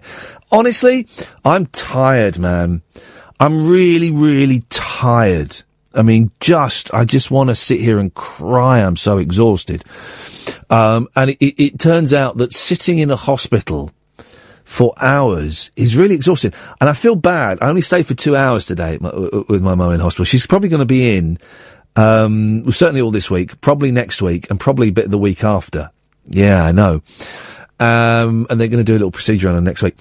And I was there for 2 hours, and I just couldn't stay any longer. And I went home, and I kind of cleaned my car, went and saw my boys' concert, and then I went to sleep for a couple of hours, and I just had to give in. And I'll get there for a couple of hours tomorrow, but I've got a voiceover in the afternoon, and I won't get there at all Friday, which is, so I'm feeling guilty about that. You shouldn't feel guilty, are you? You're doing the best you can. She won't get any other visitors, which is the thing, which is why it's such a big responsibility. But it's exhausting. It's absolutely exhausting. And, so I'm feeling bad about that.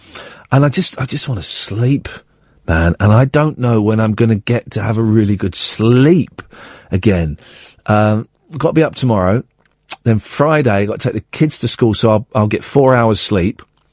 Then I'll get up with the kids, take them to school. Then I'm driving to Poole in Dorset to give a talk somewhere, which I'm excited about, but it's a long old drive and I'm going to be knackered.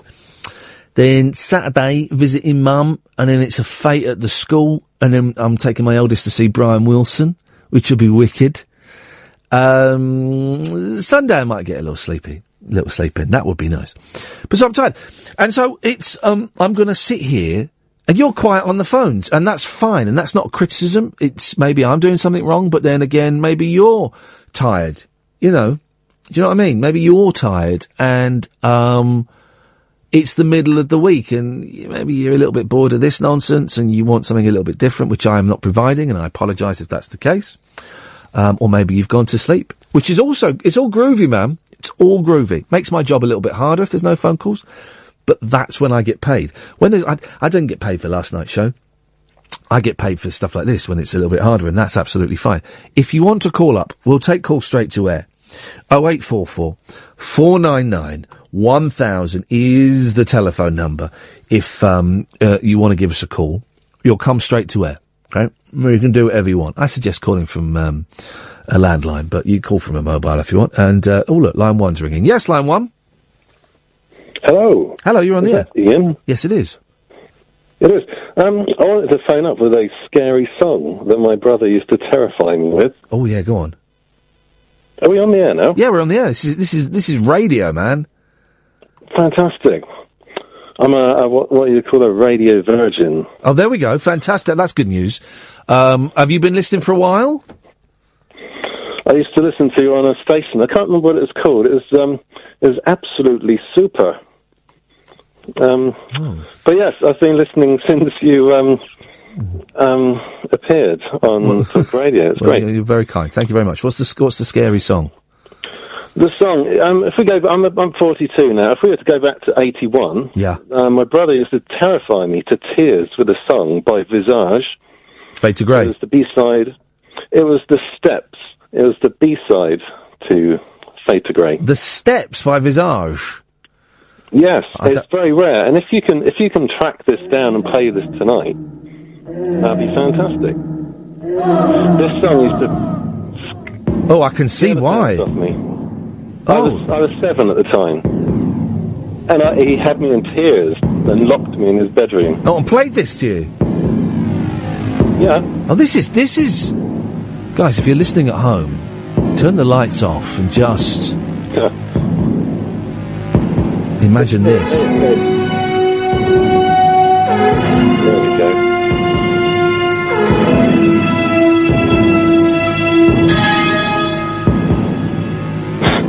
When you're 7, it's bad. Well, when you're 42, it's bad. This is horrible.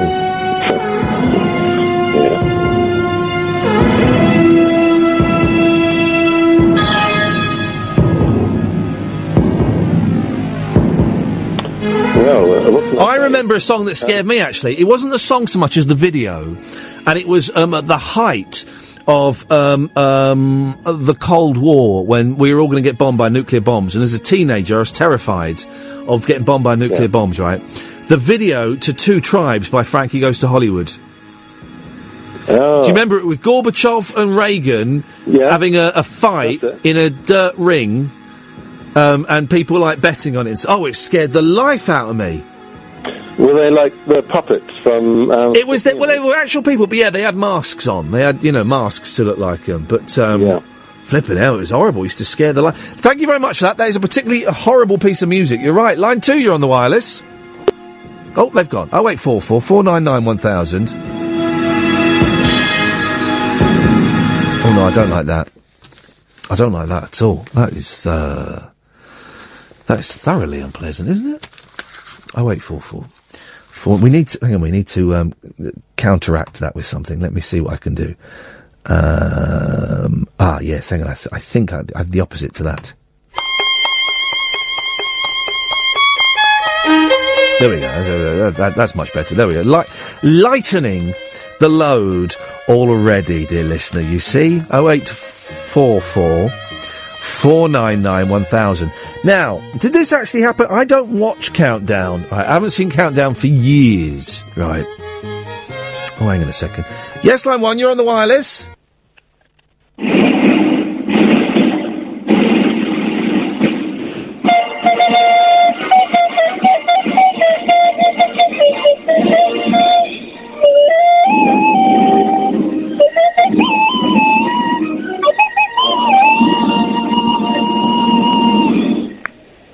Thank you very much indeed. I think that's someone I tweeted earlier on. I got it from Danny Baker, and it's called like Crappy Flute or something. I can't remember what the name is. Might be a bit swearier than that. And he just plays a recorder really badly over songs, and it's genius. Line 2, you're on the wireless. Ian, it's Will. Hello, Will. I thought I'd just give you a call. Hello, Will. How are you doing, fella? You all right? I'm very well. Very well. Great show tonight. Loads of things I really enjoyed. You know that whole thing about the voices in your head? Yes. I stopped going on the tube for a while, and I consider myself a really sane person. Yeah. But every morning, getting in front of that tube train was getting increasingly appealing. Wait, I'm guessing that your life wasn't in a particularly dark place, or maybe it was. Well, depends on your reading of the situation, but no, I was having a good time, and it was one of these things where I actually just found myself thinking it, like, what would happen if you went under there, and, Isn't it funny? you know... Yeah. The human mind, right, is nuts. And I want to start reading more. We started, I don't know if you heard the show the other day, we had reading a book by Will Storr, called Heretics. And it basically kind of explains very briefly and very simply how the brain works and how, everything we see, it's all recreated in our heads, and there are creatures that can see more colours and stuff like that. And then just today, this thing, I really wanted to stand up in this classroom full of 6-year-old kids and go, none of this matters! And it was, I honestly, it was such a, and the jumping in front of the train thing, Will, I think is a really common one, and not just with people who are suicidal or depressed, with, in inverted commas, normal people. Well, I'd like to think of myself as normal, but yeah, it actually got to the point where I was, not going onto the tube, and I was walking to the office instead of, getting on the tube, and that was a bit of a weird one. I could never explain it, because I wasn't feeling unhappy in life or, bad about stuff, but that just happened for a bit. Did you ever tell anyone? No, you're actually the first person I've ever told. Wowzers, that'll be £60 then, please, Will. Thank you very much indeed. I once got off a tube because I was getting the tube into central London from Highgate, and at Camden, Hugh Dennis got on. Right, from Punt and Dennis and not 2.4 Children. Mary Whitehouse and all that. Yeah. There we go. Now you're showing your age. Yes, from the Mary Whitehouse experience, right? And there's a weird thing, right? When you've been on telly and you see someone else who's been on telly, you're allowed to talk to each other as though you know each other. I'll never forget walking through Muswell Hill, and Tucker Jenkins walked past me and he went, "All right, mate," just because I'd been on telly. It was the weirdest thing, right? And so Hugh Dennis got on, and I had, bizarrely, I'd met him the night before, because he was doing a show with a friend of mine. And I got talking to him. I had nothing in common, don't particularly rate the fella at all, and we used up all of our 3 minutes of conversation the night before.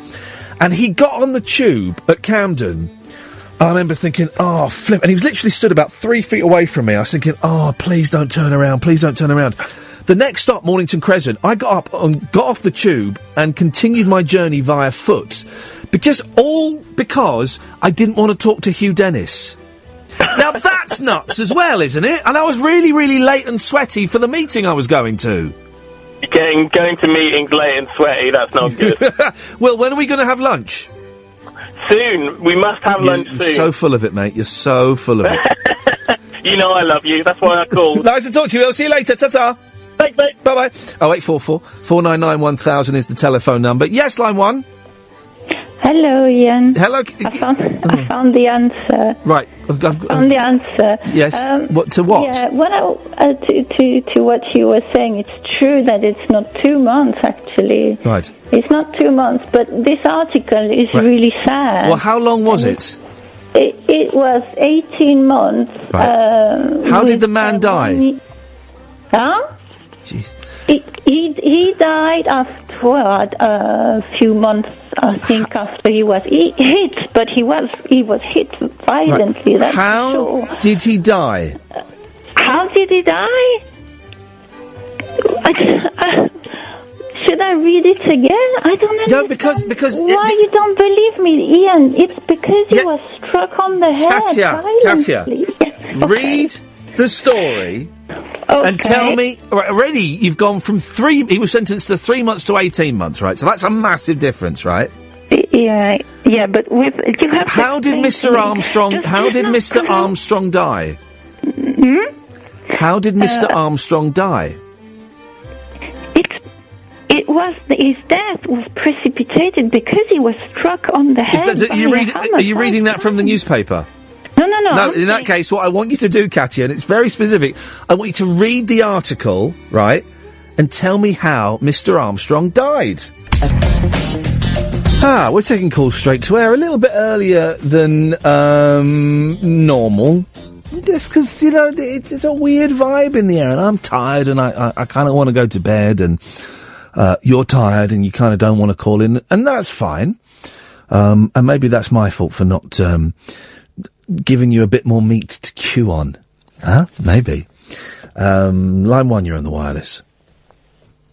Hello. Hello. So, hello. Scary songs. Yeah. Now, given my history with music, it's very strange, but I don't really have any songs that scare me. But I thought of one. I thought of one that I thought I'd test you with. But you won't know. But it's one, you may want to listen to it now, you may want to listen to it later. But there's a song by a guy called Bill Nelson called He and Sleep Were Brothers. And it's got these reverse drums and this very eerie guitar and some of this Ebo guitar. He and Sleep Were Brothers by Bill Nelson. Check it out. Okay. Either now or later or whatever. There's nothing better, I think, than the reverse cymbal in a song. I love a reverse cymbal. Yeah. Yeah. Oh, hang on. I'm playing two things at once. Here we go. Oh, here we go, yeah. Yeah. Getting funky, and so funky with my drums. Backward drum, yeah, strumming piano strings, not playing them with the keys. I am Bill Nelson, and my song will send you to sleep. Playing all of these instruments, I'm doing it myself, but not at the same time.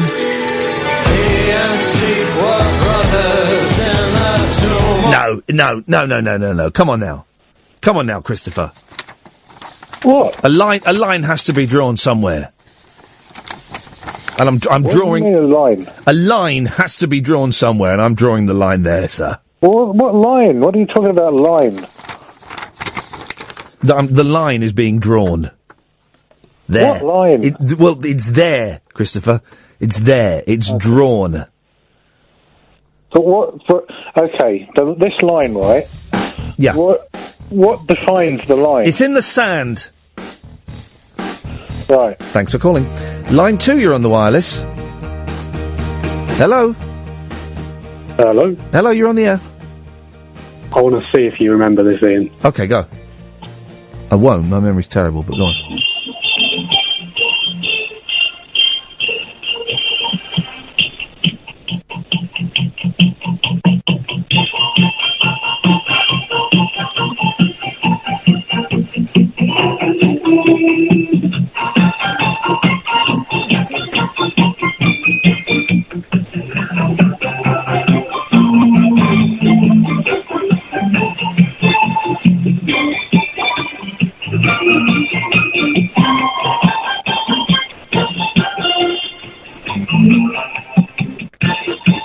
No, I don't remember it.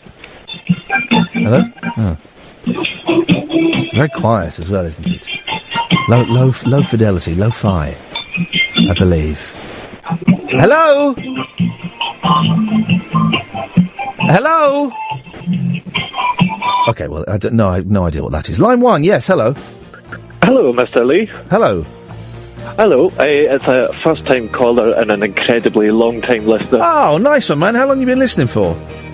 Well, originally I seen you on Rise, and I think the first time on radio was Virgin. Well, okay. Well, you're. I'm gonna. Rise, respect. In terms of my radio career, you're a mid-termer. You're not a long-termer. You're a mid-termer. But that's still groovy. It's not criticism. Is London-centric, though. Yeah, isn't it just? And I'm doing my best. Whereabouts do you live? I'm from Glasgow. Okay, well, fantastic city. I filmed a TV series up there. Which one? It wasn't a very good one. Thumb Bandits.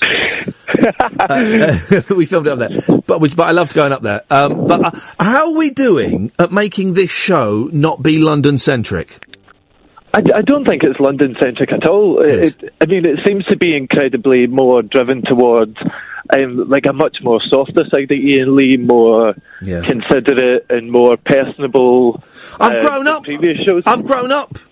That's why, and I've had a breakdown, and I've got kids, and I think that all changes it. In terms of the London-centric thing, obviously I don't live in London anymore, but we're based in London, and we just talked about the Underground, and I'm really aware that when I listen to radio stations, the London-centric thing just drives me absolutely nuts. Even when I lived in London, it would drive me nuts, because I think, yeah, but there's the whole rest of the country.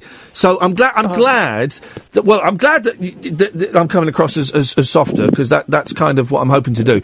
But also I'm glad that we're not being too London-centric, because that would do my nutting if we were.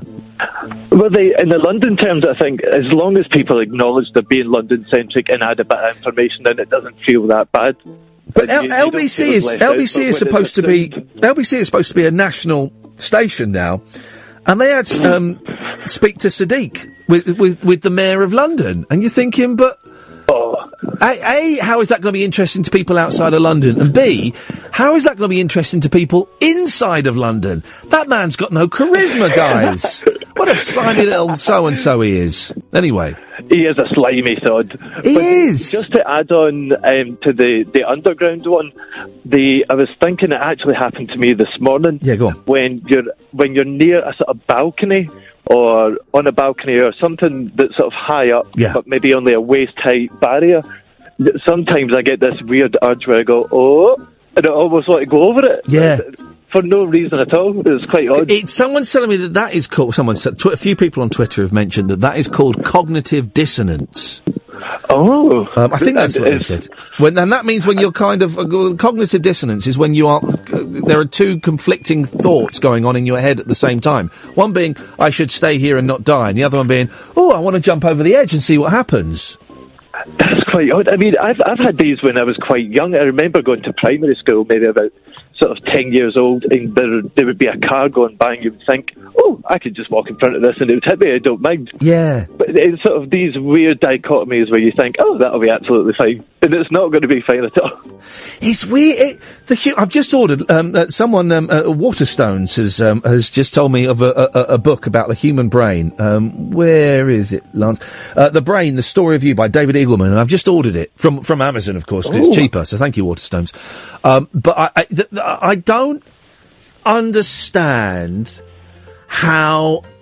I just don't understand the brain. I know that humans don't understand... Hello? What happened there? I beg your pardon. That's great. It just sounded like you went underwater for a few moments. What do you do up in Glasgow? Oh, hello, Mr. Lee. Oh, no, I think we may have lost you there, but never mind. Thank you very much for calling. 0844 499 1000. Now, guys, who wants to win, big hash prizes? You want big hash prizes? Yeah, I want big hash prizes. Win £1,000 in Drive on Talk Radio, thanks to Burton's Fish and Chips.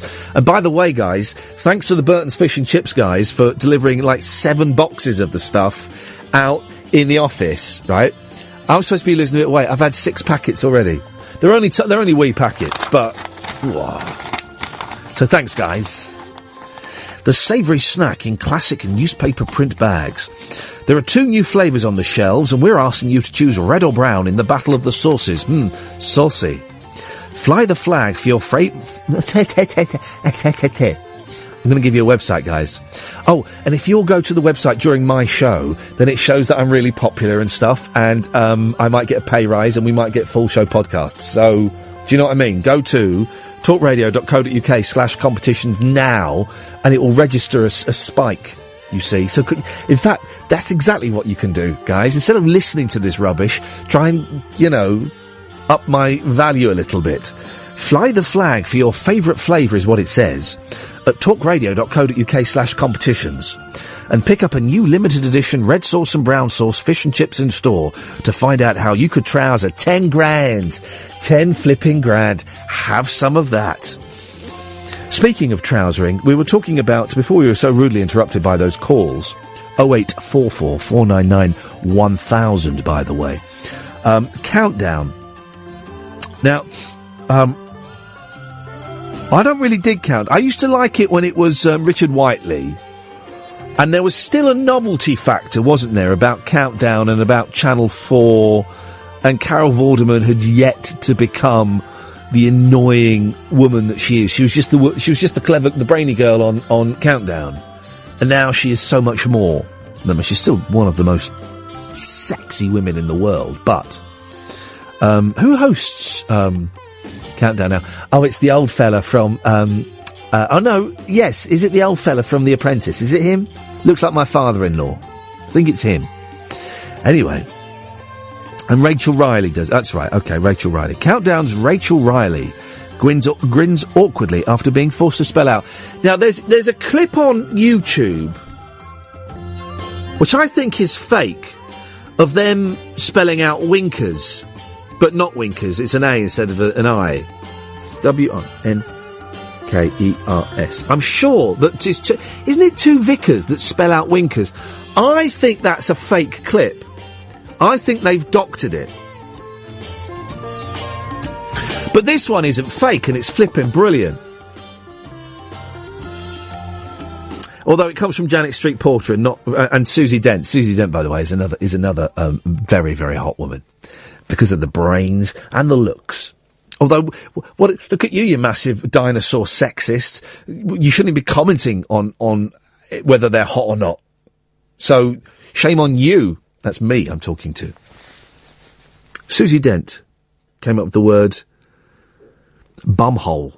Now, you've got to respect them because they put it up there, guys. They put it right up there.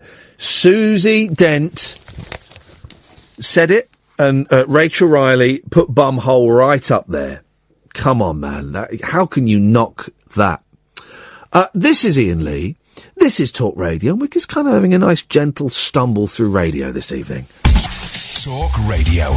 This is Iain Lee. This is Talk Radio. I think we're all a bit tired tonight. You feeling it? You feeling it? It's that middle of the week kind of slight slump going on. I'm feeling it. It's been a tough old week in terms of emotions. You know, I was told a week ago my mum was going to die. Flipping heck.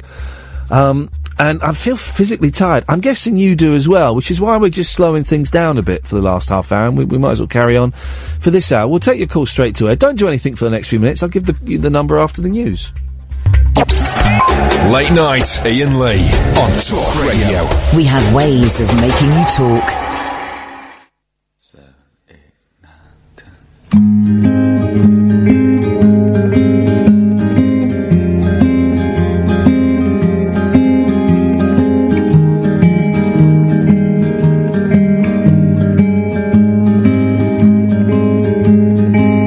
There's a voice that keeps on calling me down the road. That's where I'll always be. Every stop I make a new friend.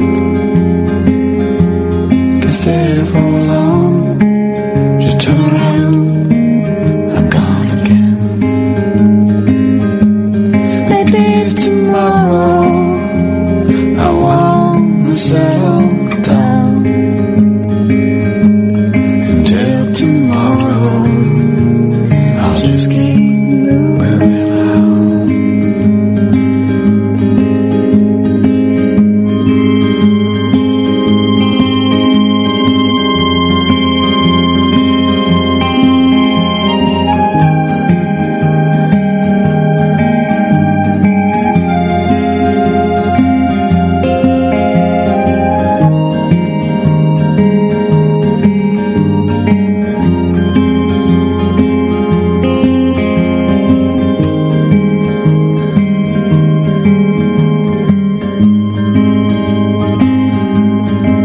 So if you want to join me for a while,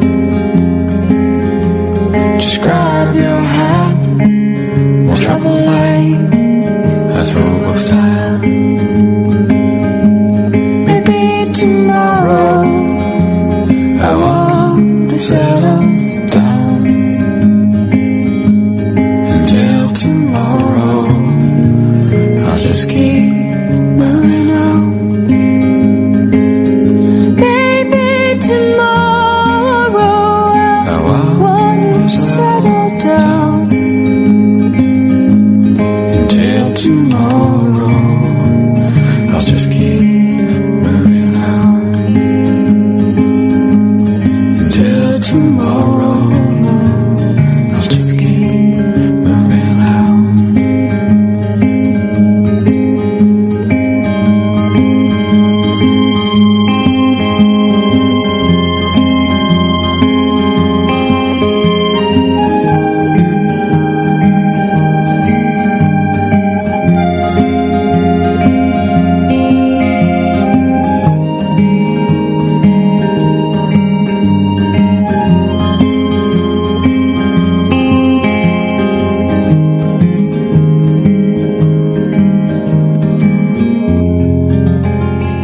kind of sums up the vibe this evening, doesn't it? Everyone's just a bit, and that's fine. It's not, it's just the way things is, man.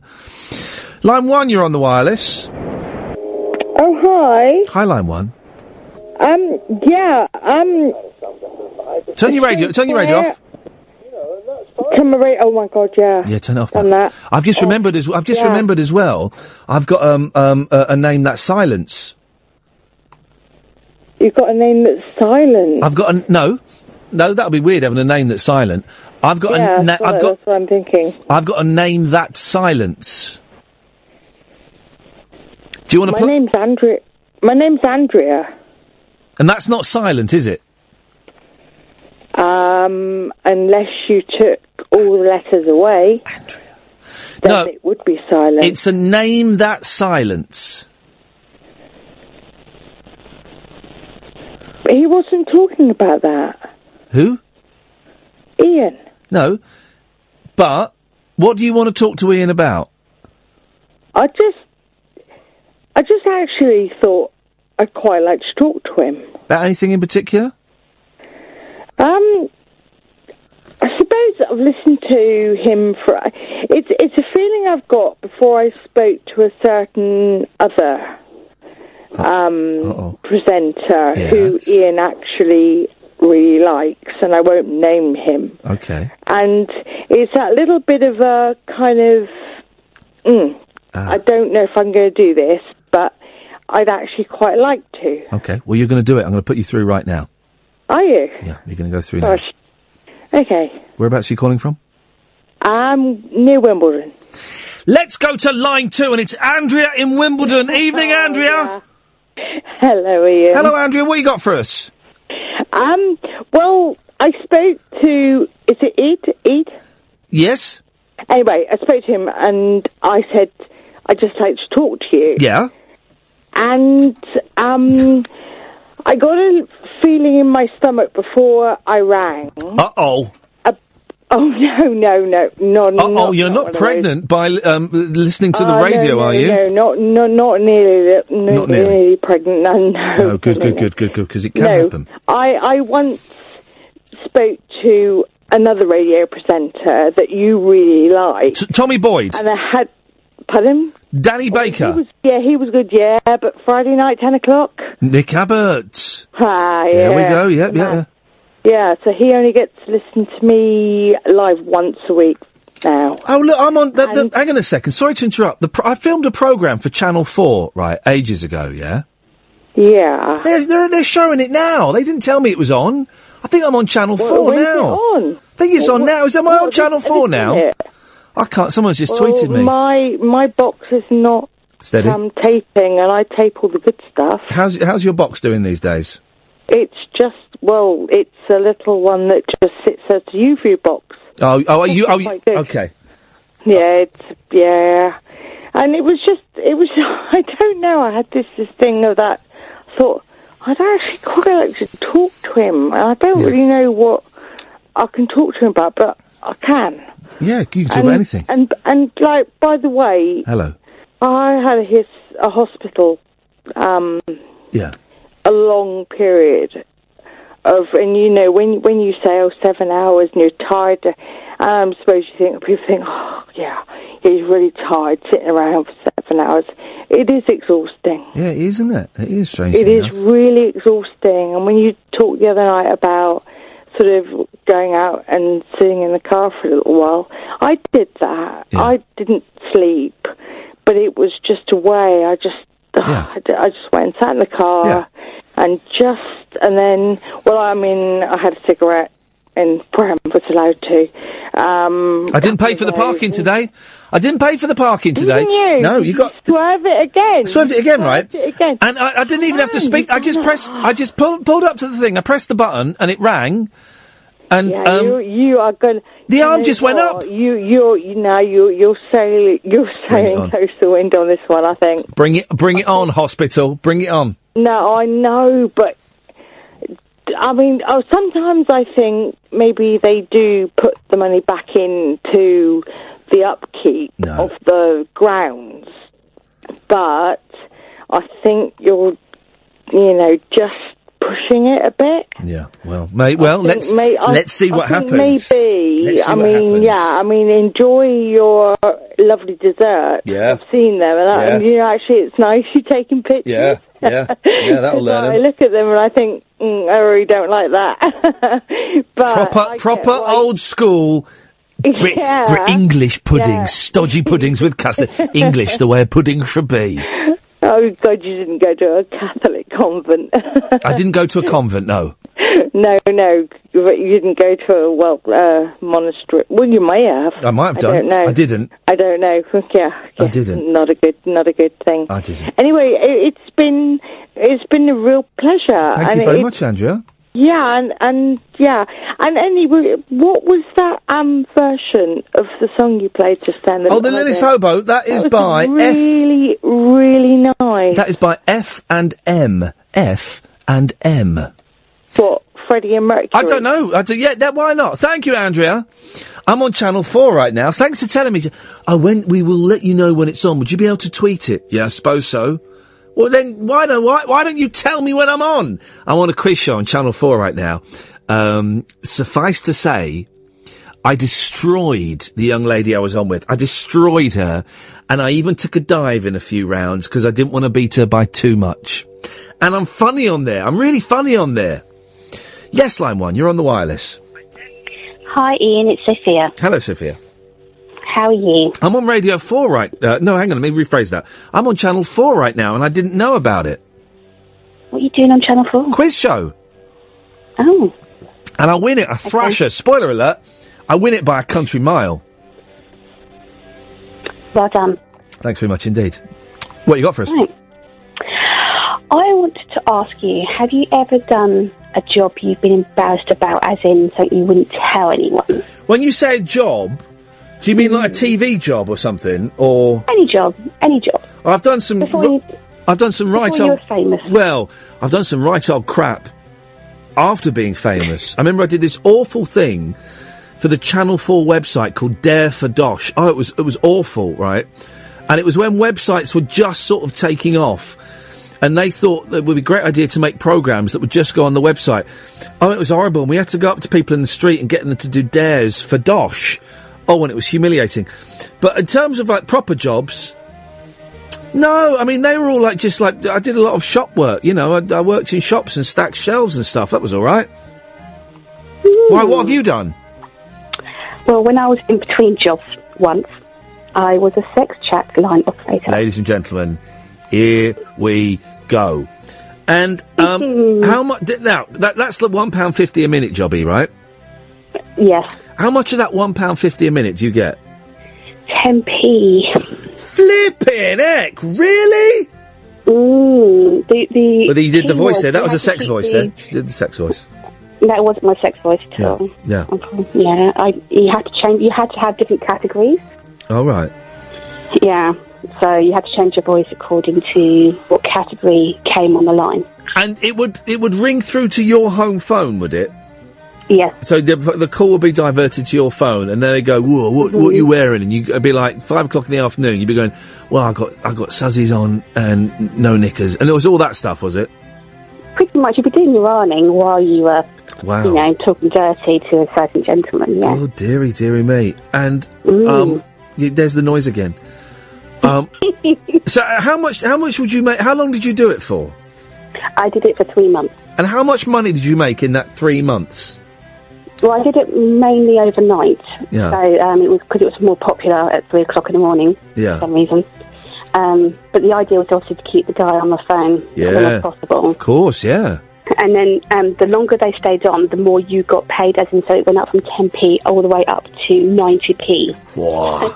Yeah. I know. Amazing.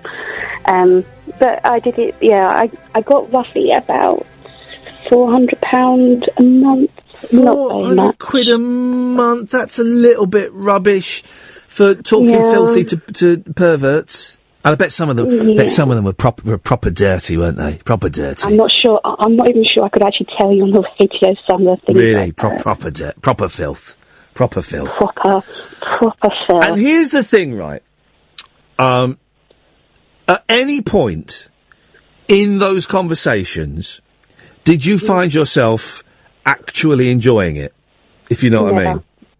Oh, well, there you go. There's some stuff that is very plain and simple, and you get a guy who's just talking dirty, and you think, okay. Yeah. But some stuff, sometimes you've got to stop yourself from laughing. Oh, because it was a bit freaky. It wasn't so much freaky, it was just sometimes, I mean, everyone's got tastes and things in the world, and I'm very open-minded. Yeah. But some of the stuff, it's just like, it's so out there that you just think... Go on, what was the most out there thing that you had to, nothing too vulgar, but what was some of the nonsense you had to deal with? A gentleman wanted to talk about anal sex. Right, okay. Back to the bumhole on countdown. Yeah, he wanted to finish, shall we say, in that area. Okay, well, I think that's probably about as far as we can go, but thank you very much indeed. That's not just freaky as it goes. 0844 499 1000. 0844 499 1000. I'm getting people, I've had two people saying, we can't find the phone number. Well, you have to listen and pay attention, don't you? We say it, and you listen. 0844 499 1000. Line 1, you're on the wireless. Hello, Ian. Hello, Line 1. It's your new co-sponsor here. It's Candice Marie from Nothing May. Keith. Ian? Yes, Candice Marie. Candice Marie. Yeah, I'm a first-time caller. Yes. You do sound a bit like Keith. Yes, Candice Marie, get to the point, please. I'm a bit nervous. I haven't called a radio show since 1979. Yes. I spoke with Steve Allen about the Winter of Discontent. He was a very bitter fellow, I must say. Ian, me and Keith had a lovely day on the campsite today. Yes. We were riding on puppy fails. Have you ridden a puppy fail, Ian? It's very pleasurable. Also, I love that that's becoming a thing. Yes. Oh, yes. Fantastic. Yes. Also, Ian, Keith and I are long-time listeners and big fans. Fantastic. But I have to say, we're also very interested in Alan Caddick's Willie. Oh, look at that. They chuckled and blew it at the end. Not blew it, that'd be horrible, but you know what I mean. Yes, Line 2, you're on the wireless. Good evening. Good evening, Line 2. Good evening, long-time listener, first-time caller. We had a lot of those tonight, thank you. Well, a very long time, 8 years, maybe. You're on the TV. You must be tired. Yeah, apparently I'm on the TV now, on a thing called You're Blink. on the TV and on the Periscope in front of me. What the hell is going on, man? Am I coming across well on the TV? I destroyed really Holly Dempsey. Bad programme. Yeah, well, it's about you out. Yeah, it's a bad programme. £500, you can't argue with that. Green screen? Green screen, of course, yes, completely. We're in this tiny corner of this huge studio in Pinewood. And, yeah, it's all green screen. Am I being funny, though? You're coming across, funny, yes. Yeah, to me, funny, yes. Well, now, hang on, what does that mean to you, funny, yes? Well, I get your humour. Okay, but that's maybe the normal person, not so much. I think that's pretty evident by the fact that that's the first TV job I've had in 3 years, so, yeah. You know. Yeah. It was 2 hours work. It was £500. TV at the same time. Yeah, beautiful. I'm living the dream. Literally living the dream. Literally living the flipping dream. The flipping TV radio dream. Well, I can afford the mortgage this month, which is good. Anything else? Lovely. No, nothing. No, just first-time caller, long-time listener. How's Andre? I haven't spoken to Andre for absolutely years. I'd like to think he's all right. Line 1, you're on the wireless. When the moon hits your eye like a great pizza pie, that's amore. When the world seems to shine like you've had too much wine, that's amore. Bells will ring, ding-a-ling-a-ling, ding-a-ling-a-ling, and you'll sing Vida Bella. Hearts will play, tippa-tippa-tee, tippa-tippa-tee, like a guitarandella. When the stars make you drool, just like Pasta Fazool, that's amore. When you dance down the street with a cloud at your feet, you're in love. When you walk in a dream, but you're not dreaming, signore. Scusami, but you see, back in old Napoli, that's amore. That's it. Beautiful. Thank you very much indeed. There we go. That was delightful, wasn't it? Line 2, you're on the wireless. I started a business the other day. Oh, yeah? It's the miniature Mohammed figurine business. Oh, God. Here we go. Yes. How's that going? We're making a small profit. Thank you very much indeed. I'm glad you went there. Could have been a lot worse. Yes, line 1, you're on the wireless.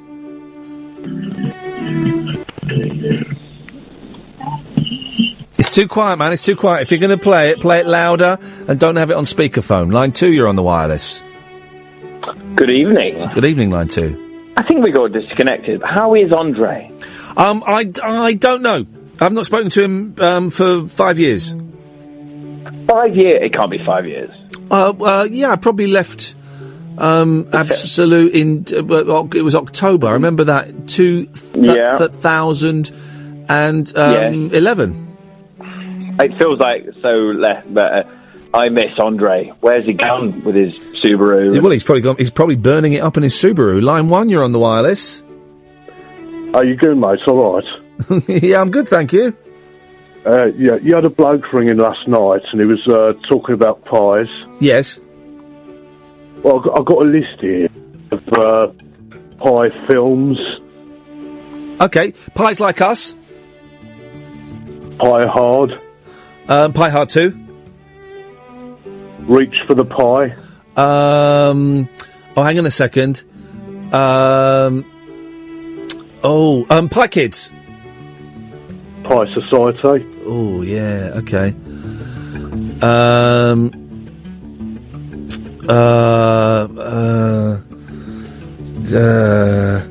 Pie Another Day. Pie Western Crooked. The Good, the Bad and the Pie Crust. Sex, Pies and Videotape. Okay. True Pies. The Pie Who Came In From the Cold. Yeah.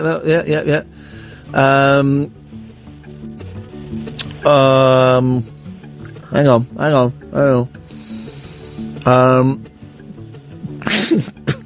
Pie Story.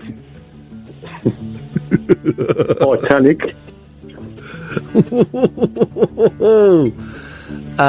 Secrets and Pies. Pie Cousin Vinny.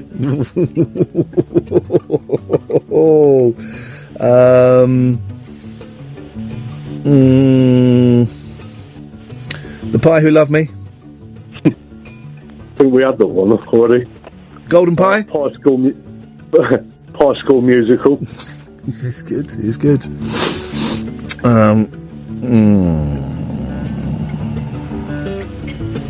Hang on a minute, let me think.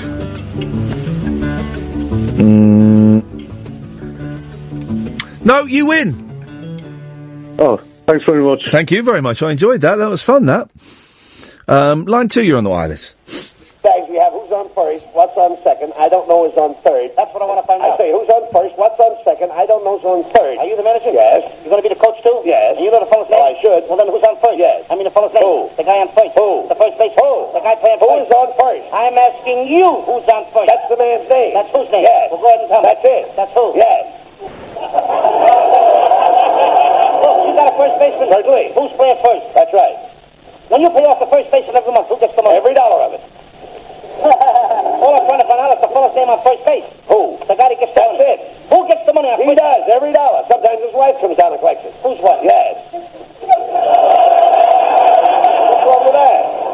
Look, all I want to know is when you sign up the first baseman, how does he sign his name to the contract? The guy. Who? How does he sign his name? That's how he signs it. Who? Yes.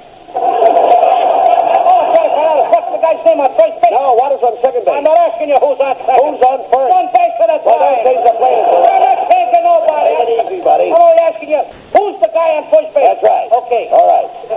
Okay. It's not the best quality. That's of course the brilliant, Who's on First from the mediocre Abbott and Costello. They had moments of brilliance, right? You know how they followed... I think this is the clip. You know how they followed up... Is this it? I don't know if this is it. How they followed up. How do you follow what is one of the greatest comedy routines of all time, right? Who's on first? I think this is it. Well, they followed it up with the awful What's his Volts, right? And it doesn't make any sense. I think this is it. Hang on. This is the chair that Colonel killed. You mean that chair killed Colonel Lee? Ah, no, it's not. Oh, hang on a minute. It's the Penguin Cafe Orchestra. Hang on a minute. So I think this is it. What's his Volts? Killed him. You mean that chair killed Colonel Andrews? Right. Sit down, try it out. Right. Now you'll notice this chair is practically all metal, and you'll also notice a wire attached to the leg of the chair. The other end of the wire is plugged into the control room. Well, that would connect up with the main power line, wouldn't it? Yes, it would. Very ingenious. And that completed the circuit between the chair and the Colonel's microphone. When the microphone was turned on? 10,000 volts went through his body. I beg your pardon? Here we go. He got 10,000 volts. That's enough to elect anybody. He should be president. No, not that kind. What kind? Volts. That's what I said. He got 10,000. You know what volts are? They're what? That's right. What'd I say? Volts or watts? Well, go ahead and tell me. You just said it. I just asked you to tell me what I said. What I said? Volts or watts? Volts or what? Yes. I'm asking you what's volts. That's right. Don't try to twist me now. What are you talking about, a dialect? Watts. Watts, what? Volts. What's volts? That's right. Well, go ahead and tell me. Well, that's it. What are volts? That's right. I'm asking you. What? Watts are volts. What? That's right. Next thing you know, you'll be telling me what's on second base. Oh, now don't stop. That's enough. It doesn't work on any level whatsoever. So Rolf Harris is in trouble, apart from being a nonce.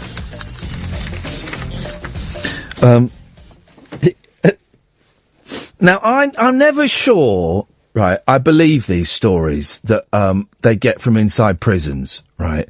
And also... Oh, God, that's loud, isn't it? Also, we probably should... You'd imagine that someone has been paid money to tell this story that we're not meant to know. But it's funny. Well, it's not funny. It was terrible. Pedo defies fed-up guards didgeridoo-doo. Rolf makes instrument out of jail's bog rolls. And then there's a picture that they've made up of Rolf Harris playing didgeridoo, but it's just loads of toilet rolls, and it says plot music. Rolf and Rolls. Disgraced... 0844 499 1000, by the way, if you want to give us a call. 7 pence a minute, plus access charge, significantly more from mobiles. Disgraced entertainer Rolf Harris has been driving prison officers around the U-Bend. Clever. Well done, Ruth Warrender. By making didgeridoos out of toilet rolls. The jailed pedo. Well, he is, isn't he? He really is. The jail... When I worked at WM, we did a phone-in about this, and I can't quite remember how we got onto it. I never remember how we get onto any of the conversations. But we had loads of people phoning up saying that... we had one woman phone up saying she had a picture of Rolf Harris by her bed, despite the fact he was a convicted paedophile. And this other woman in her 80s saying, oh, but he's such a lovely man. And if he came out, I would go and see him do a concert. The jailed pedo crafts his version of the Aboriginal instrument with cardboard tubes and matches. And although guards continually confiscate them, the 85-year-old slyly collects the rolls. Where does he hide them? So he can play in his Stafford prison cell. Last night, a source told The Sun he joins the tubes together with matchsticks. It's driving everyone mad, Rofflecopter. Yes, line 1. Yeah, disgraced entertainer appears on Blink Music on Channel 4. What are you doing? I was getting 500 quid for 2 hours' work. That sounds all right. Yeah, it's not bad, is it? You can't put that down. You can't argue that. Like a tip, but I mean, it's not great though, is it? Well, I don't give a...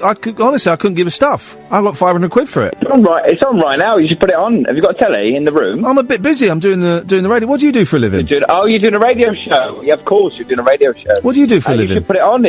It's all right. What do I do for a living? I'm a stage manager. Right. And what do you stage manage?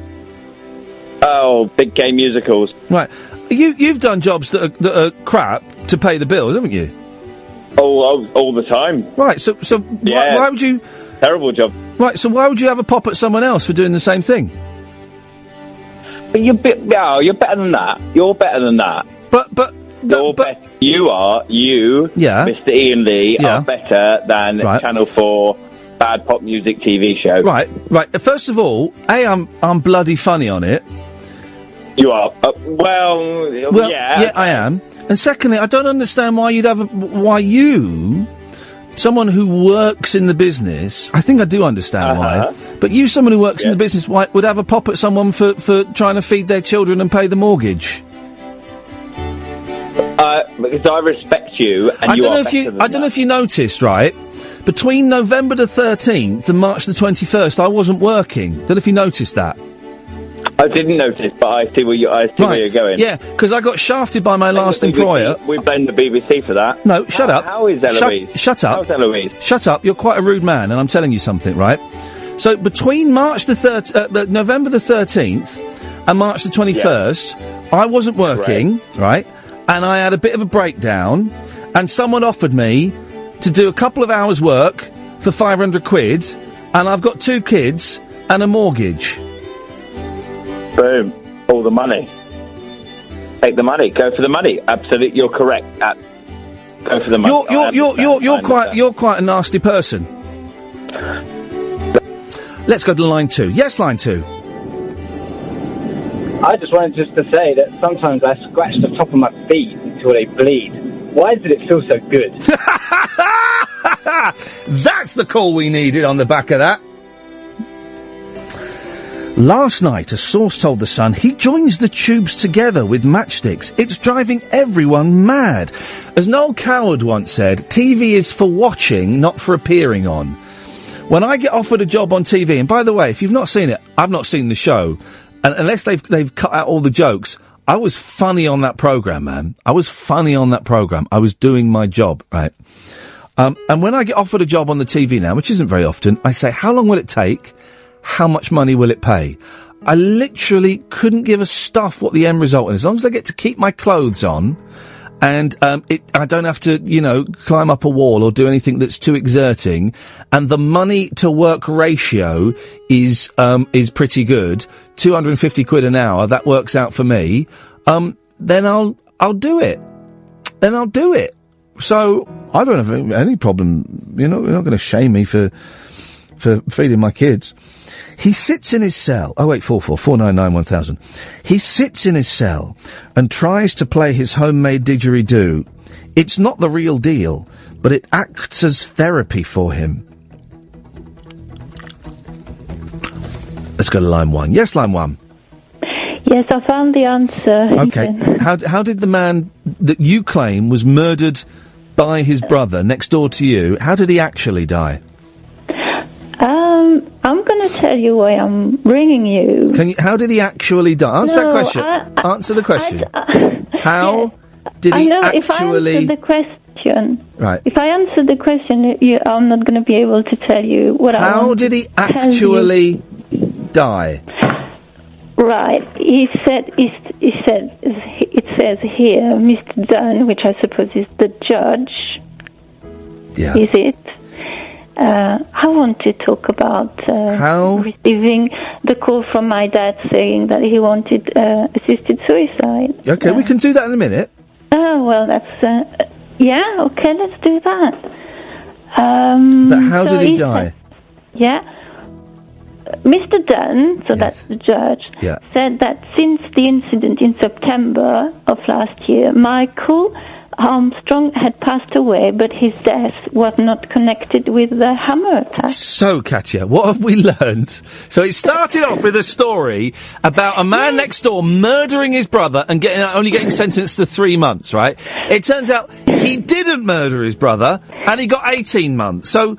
It got 18 the whole months. Story... And it was suspended for a year. The whole story is flim-flam. It's not flim-flam. When it shows, it actually... Because we heard it, it was awful, Ian. hearing it. Yeah, not knowing what. fair play. He tried to stove a bloke's head in, yes, but he didn't murder him. No, but okay, well, then it says no here okay, no, I guess that no. Gosh, I don't know. I'm hearing you having a Dutch breakdown. A breakdown. I'm having a breakdown because I'm just. Welcome to my world, baby. Welcome to my world. But I'm trying to get to the point, and I've tried to do that for a few times, and I just can't do that. Already, I said it wrong because I said assisted suicide, and that's not the right word. It's assisted dying.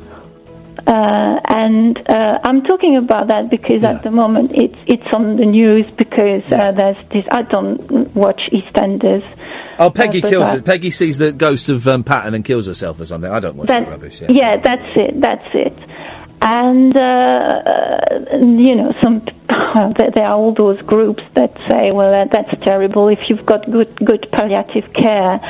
Most of those groups are right-wing Christian groups that don't actually know what they're talking about. They think that that all pain relief actually works. When if you've ever seen anyone who's dying, you'll know that it gets to a point when the pain relief is useless. That's it. Yeah, yes. Absolutely. And so then, my dad was really ill last year, and he stayed in a hospital for quite a long time, and it came to a point where they couldn't do anything anymore for him. Yeah. So he called us and he said, well, I've spoken to the doctors here, and I want to sign the papers. That happened in Belgium because euthanasia is legal in Belgium. Yeah. And I think it's a good thing. And I'm not. It's difficult for me to talk to you about that, not because it happened recently, but it's something that I'm very passionate about. I think that it should be legal. I think that it's the way it happened. My dad was spared awful suffering. He had bile duct cancer. Yeah. Oh dear. Which is particularly nasty one. Yeah. It's when he was first diagnosed, and we looked it up. I couldn't believe what I was reading, and for hours and hours I spent researching stuff, everything that I could find for my dad. Where he went to Germany to be treated. Yeah. And they were wonderful with him. But then he knew what he wanted, and what he wanted was that he wanted to have his, how do you say in English, to have his wits all the time. Yeah. So that when people get very sick, when the suffering is immense, they give you the morphine. Yeah. And that's not what Dad wanted at all. You see. And that's why he chose the assisted. I'm going to ask the question. How did they do it? Well, that's the thing. It happened at home. Yeah. The thing is, at first he thought that he wanted it to happen in hospital because he was afraid that me and my mum we would associate the house with his death forever. And Ian, that's absolutely not the case because he built the house. The house is my dad. I mean, come on, he had to come back home. So he came back home, and we had an incredible palliative care staff not staff. It's not the word, but for the team. 2 weeks. Yeah, team. 2 weeks and a half. They came four times a day, and me and my mum we looked after Dad. But he was at the end. He was like a skeleton, really. He couldn't really talk anymore. He was whispering, but he was happy.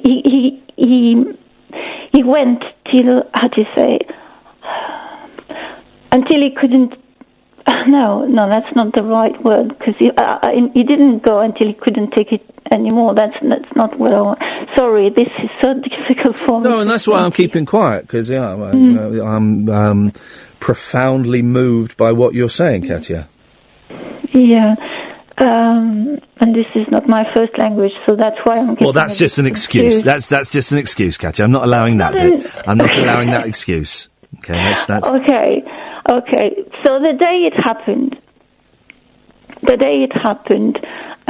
it was on the 31st of December. Yeah. At first, we thought that it would be impossible, because that's doctors usually they are on holidays. But we were lucky that the doctor really understood the situation. And the day before, people believe that, you just say, oh, I want to die, and there you go. No, it doesn't happen like that. At hospital, my dad had a panel of 4 doctors that, supervised everything, so that he was sane of mind.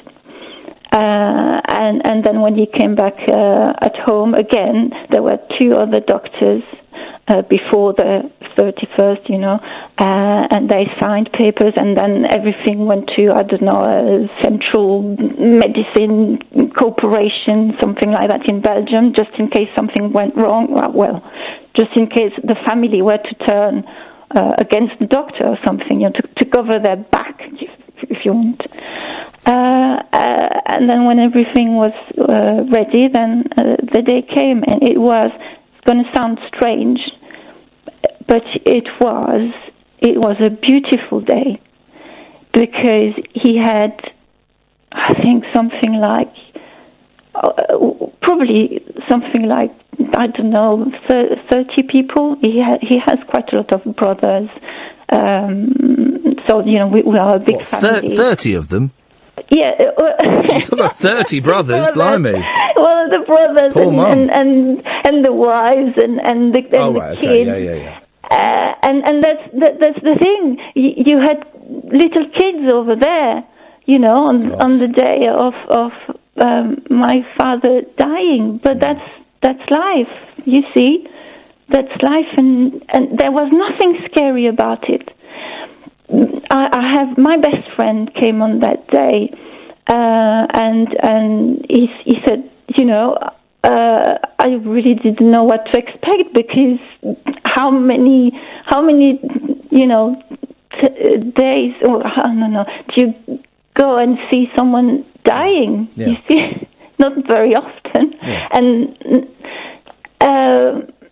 and it was a privilege, to say goodbye, and everyone took their time, and at the very end, my dad opened, well, not him, because he was too weak. He asked for Roger to open 2 bottles of champagne, and we drank to his life.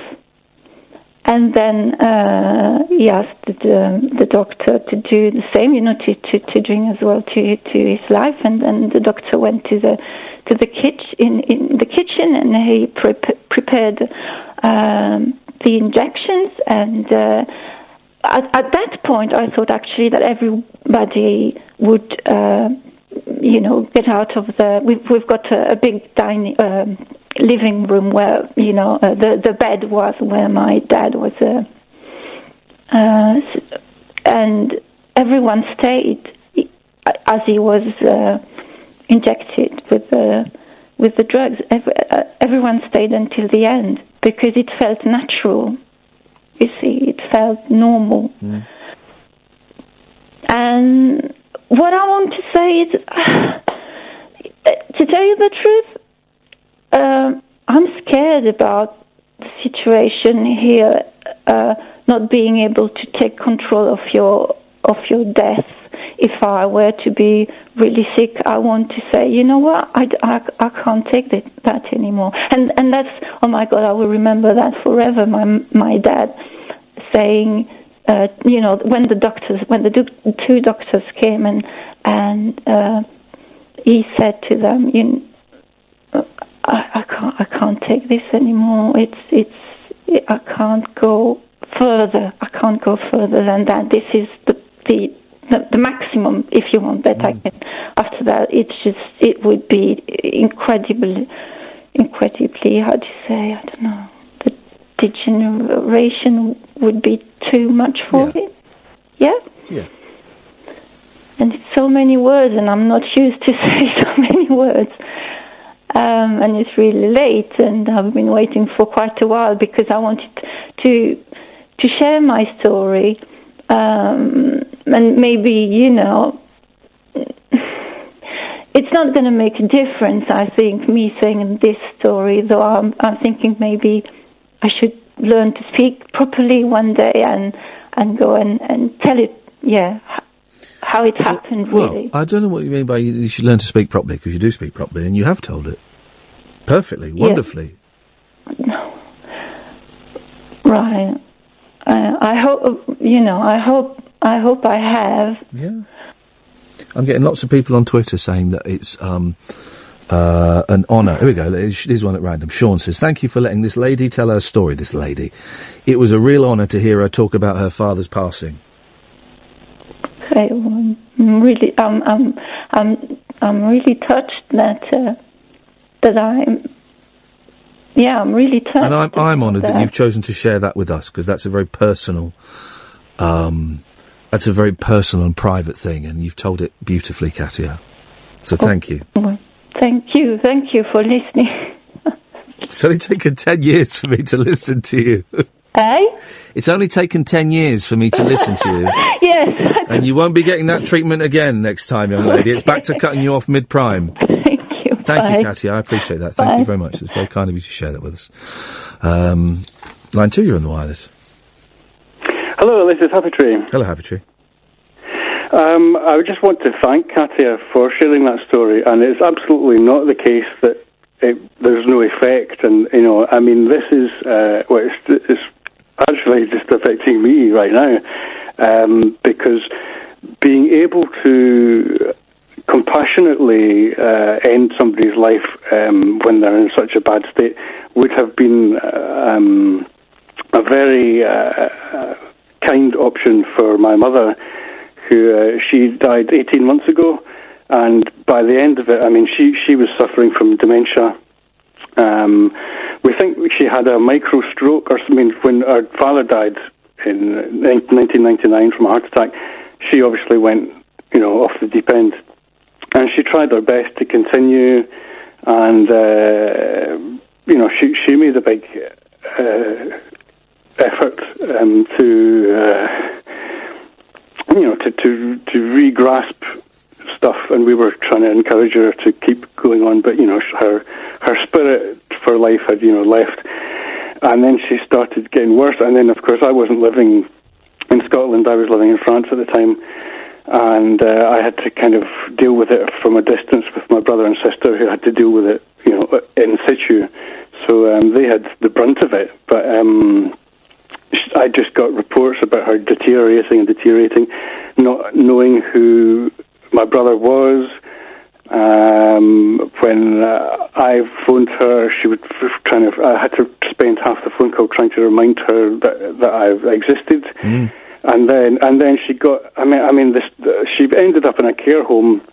The image I have, I'd never saw her in the care home, was almost shriveling up like a prune, as the life just ebbed away from her.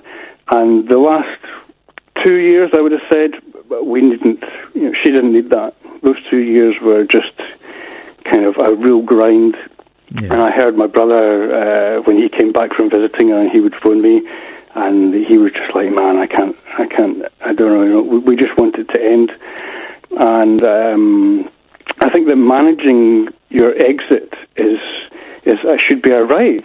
It should be your own. You should be able to write something when you're of sound mind to say, in the event of this happening, do not resuscitate, or whatever it is you say.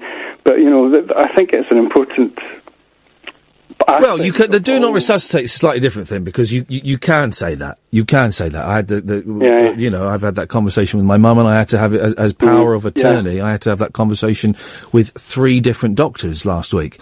And so the do not resuscitate is slightly different from, one living either a painful or and I'm only going to say this word because I'm running out of time and I can't reach around for the word I want, a seemingly pointless existence, and ending it before, making the decision to end it yourself. Well, I mean, the last 2 years we were just giving money to the care service for keeping her in a bed, immobile, hardly able to eat, and just wasting away, really. And I mean, the shock for me was when I went back to visit a few years earlier, when she was just tipping over into proper dementia. And because I didn't see her very often, the stark contrast with the last time that I had seen her. And she was just sitting there, and I don't want to go into all the details, but it's just when somebody who has been the person who steers you through life, and now you're looking at them in that helpless state, and there is not a single thing you can do or anyone can do, and plus you just have to accept this is what happens. That's the natural. I've got to end it there because we're running out of time. Thank you, Happy Tree. It is, if you're lucky, that's the natural cycle of events. Blimey, well there you go. You see, I'm glad we started doing straight to air a little bit earlier, because I think it gave it room for that to grow. What a contrast! What a contrast, you see, and that is why this show is kind of like any other show that's going on at the moment, and that's pretty obvious. Partly because it's not really down to me and Kath as to what we have ideas of what we're going to put in this show, and we kind of, do that, but it's entirely up to you. And, compare the ending of yesterday's show with the ending of today's show. What can I say? Back tomorrow at 10. Ta-ta. Across the UK, online and on DAB. A radio star is born. You're going to love Talk Radio.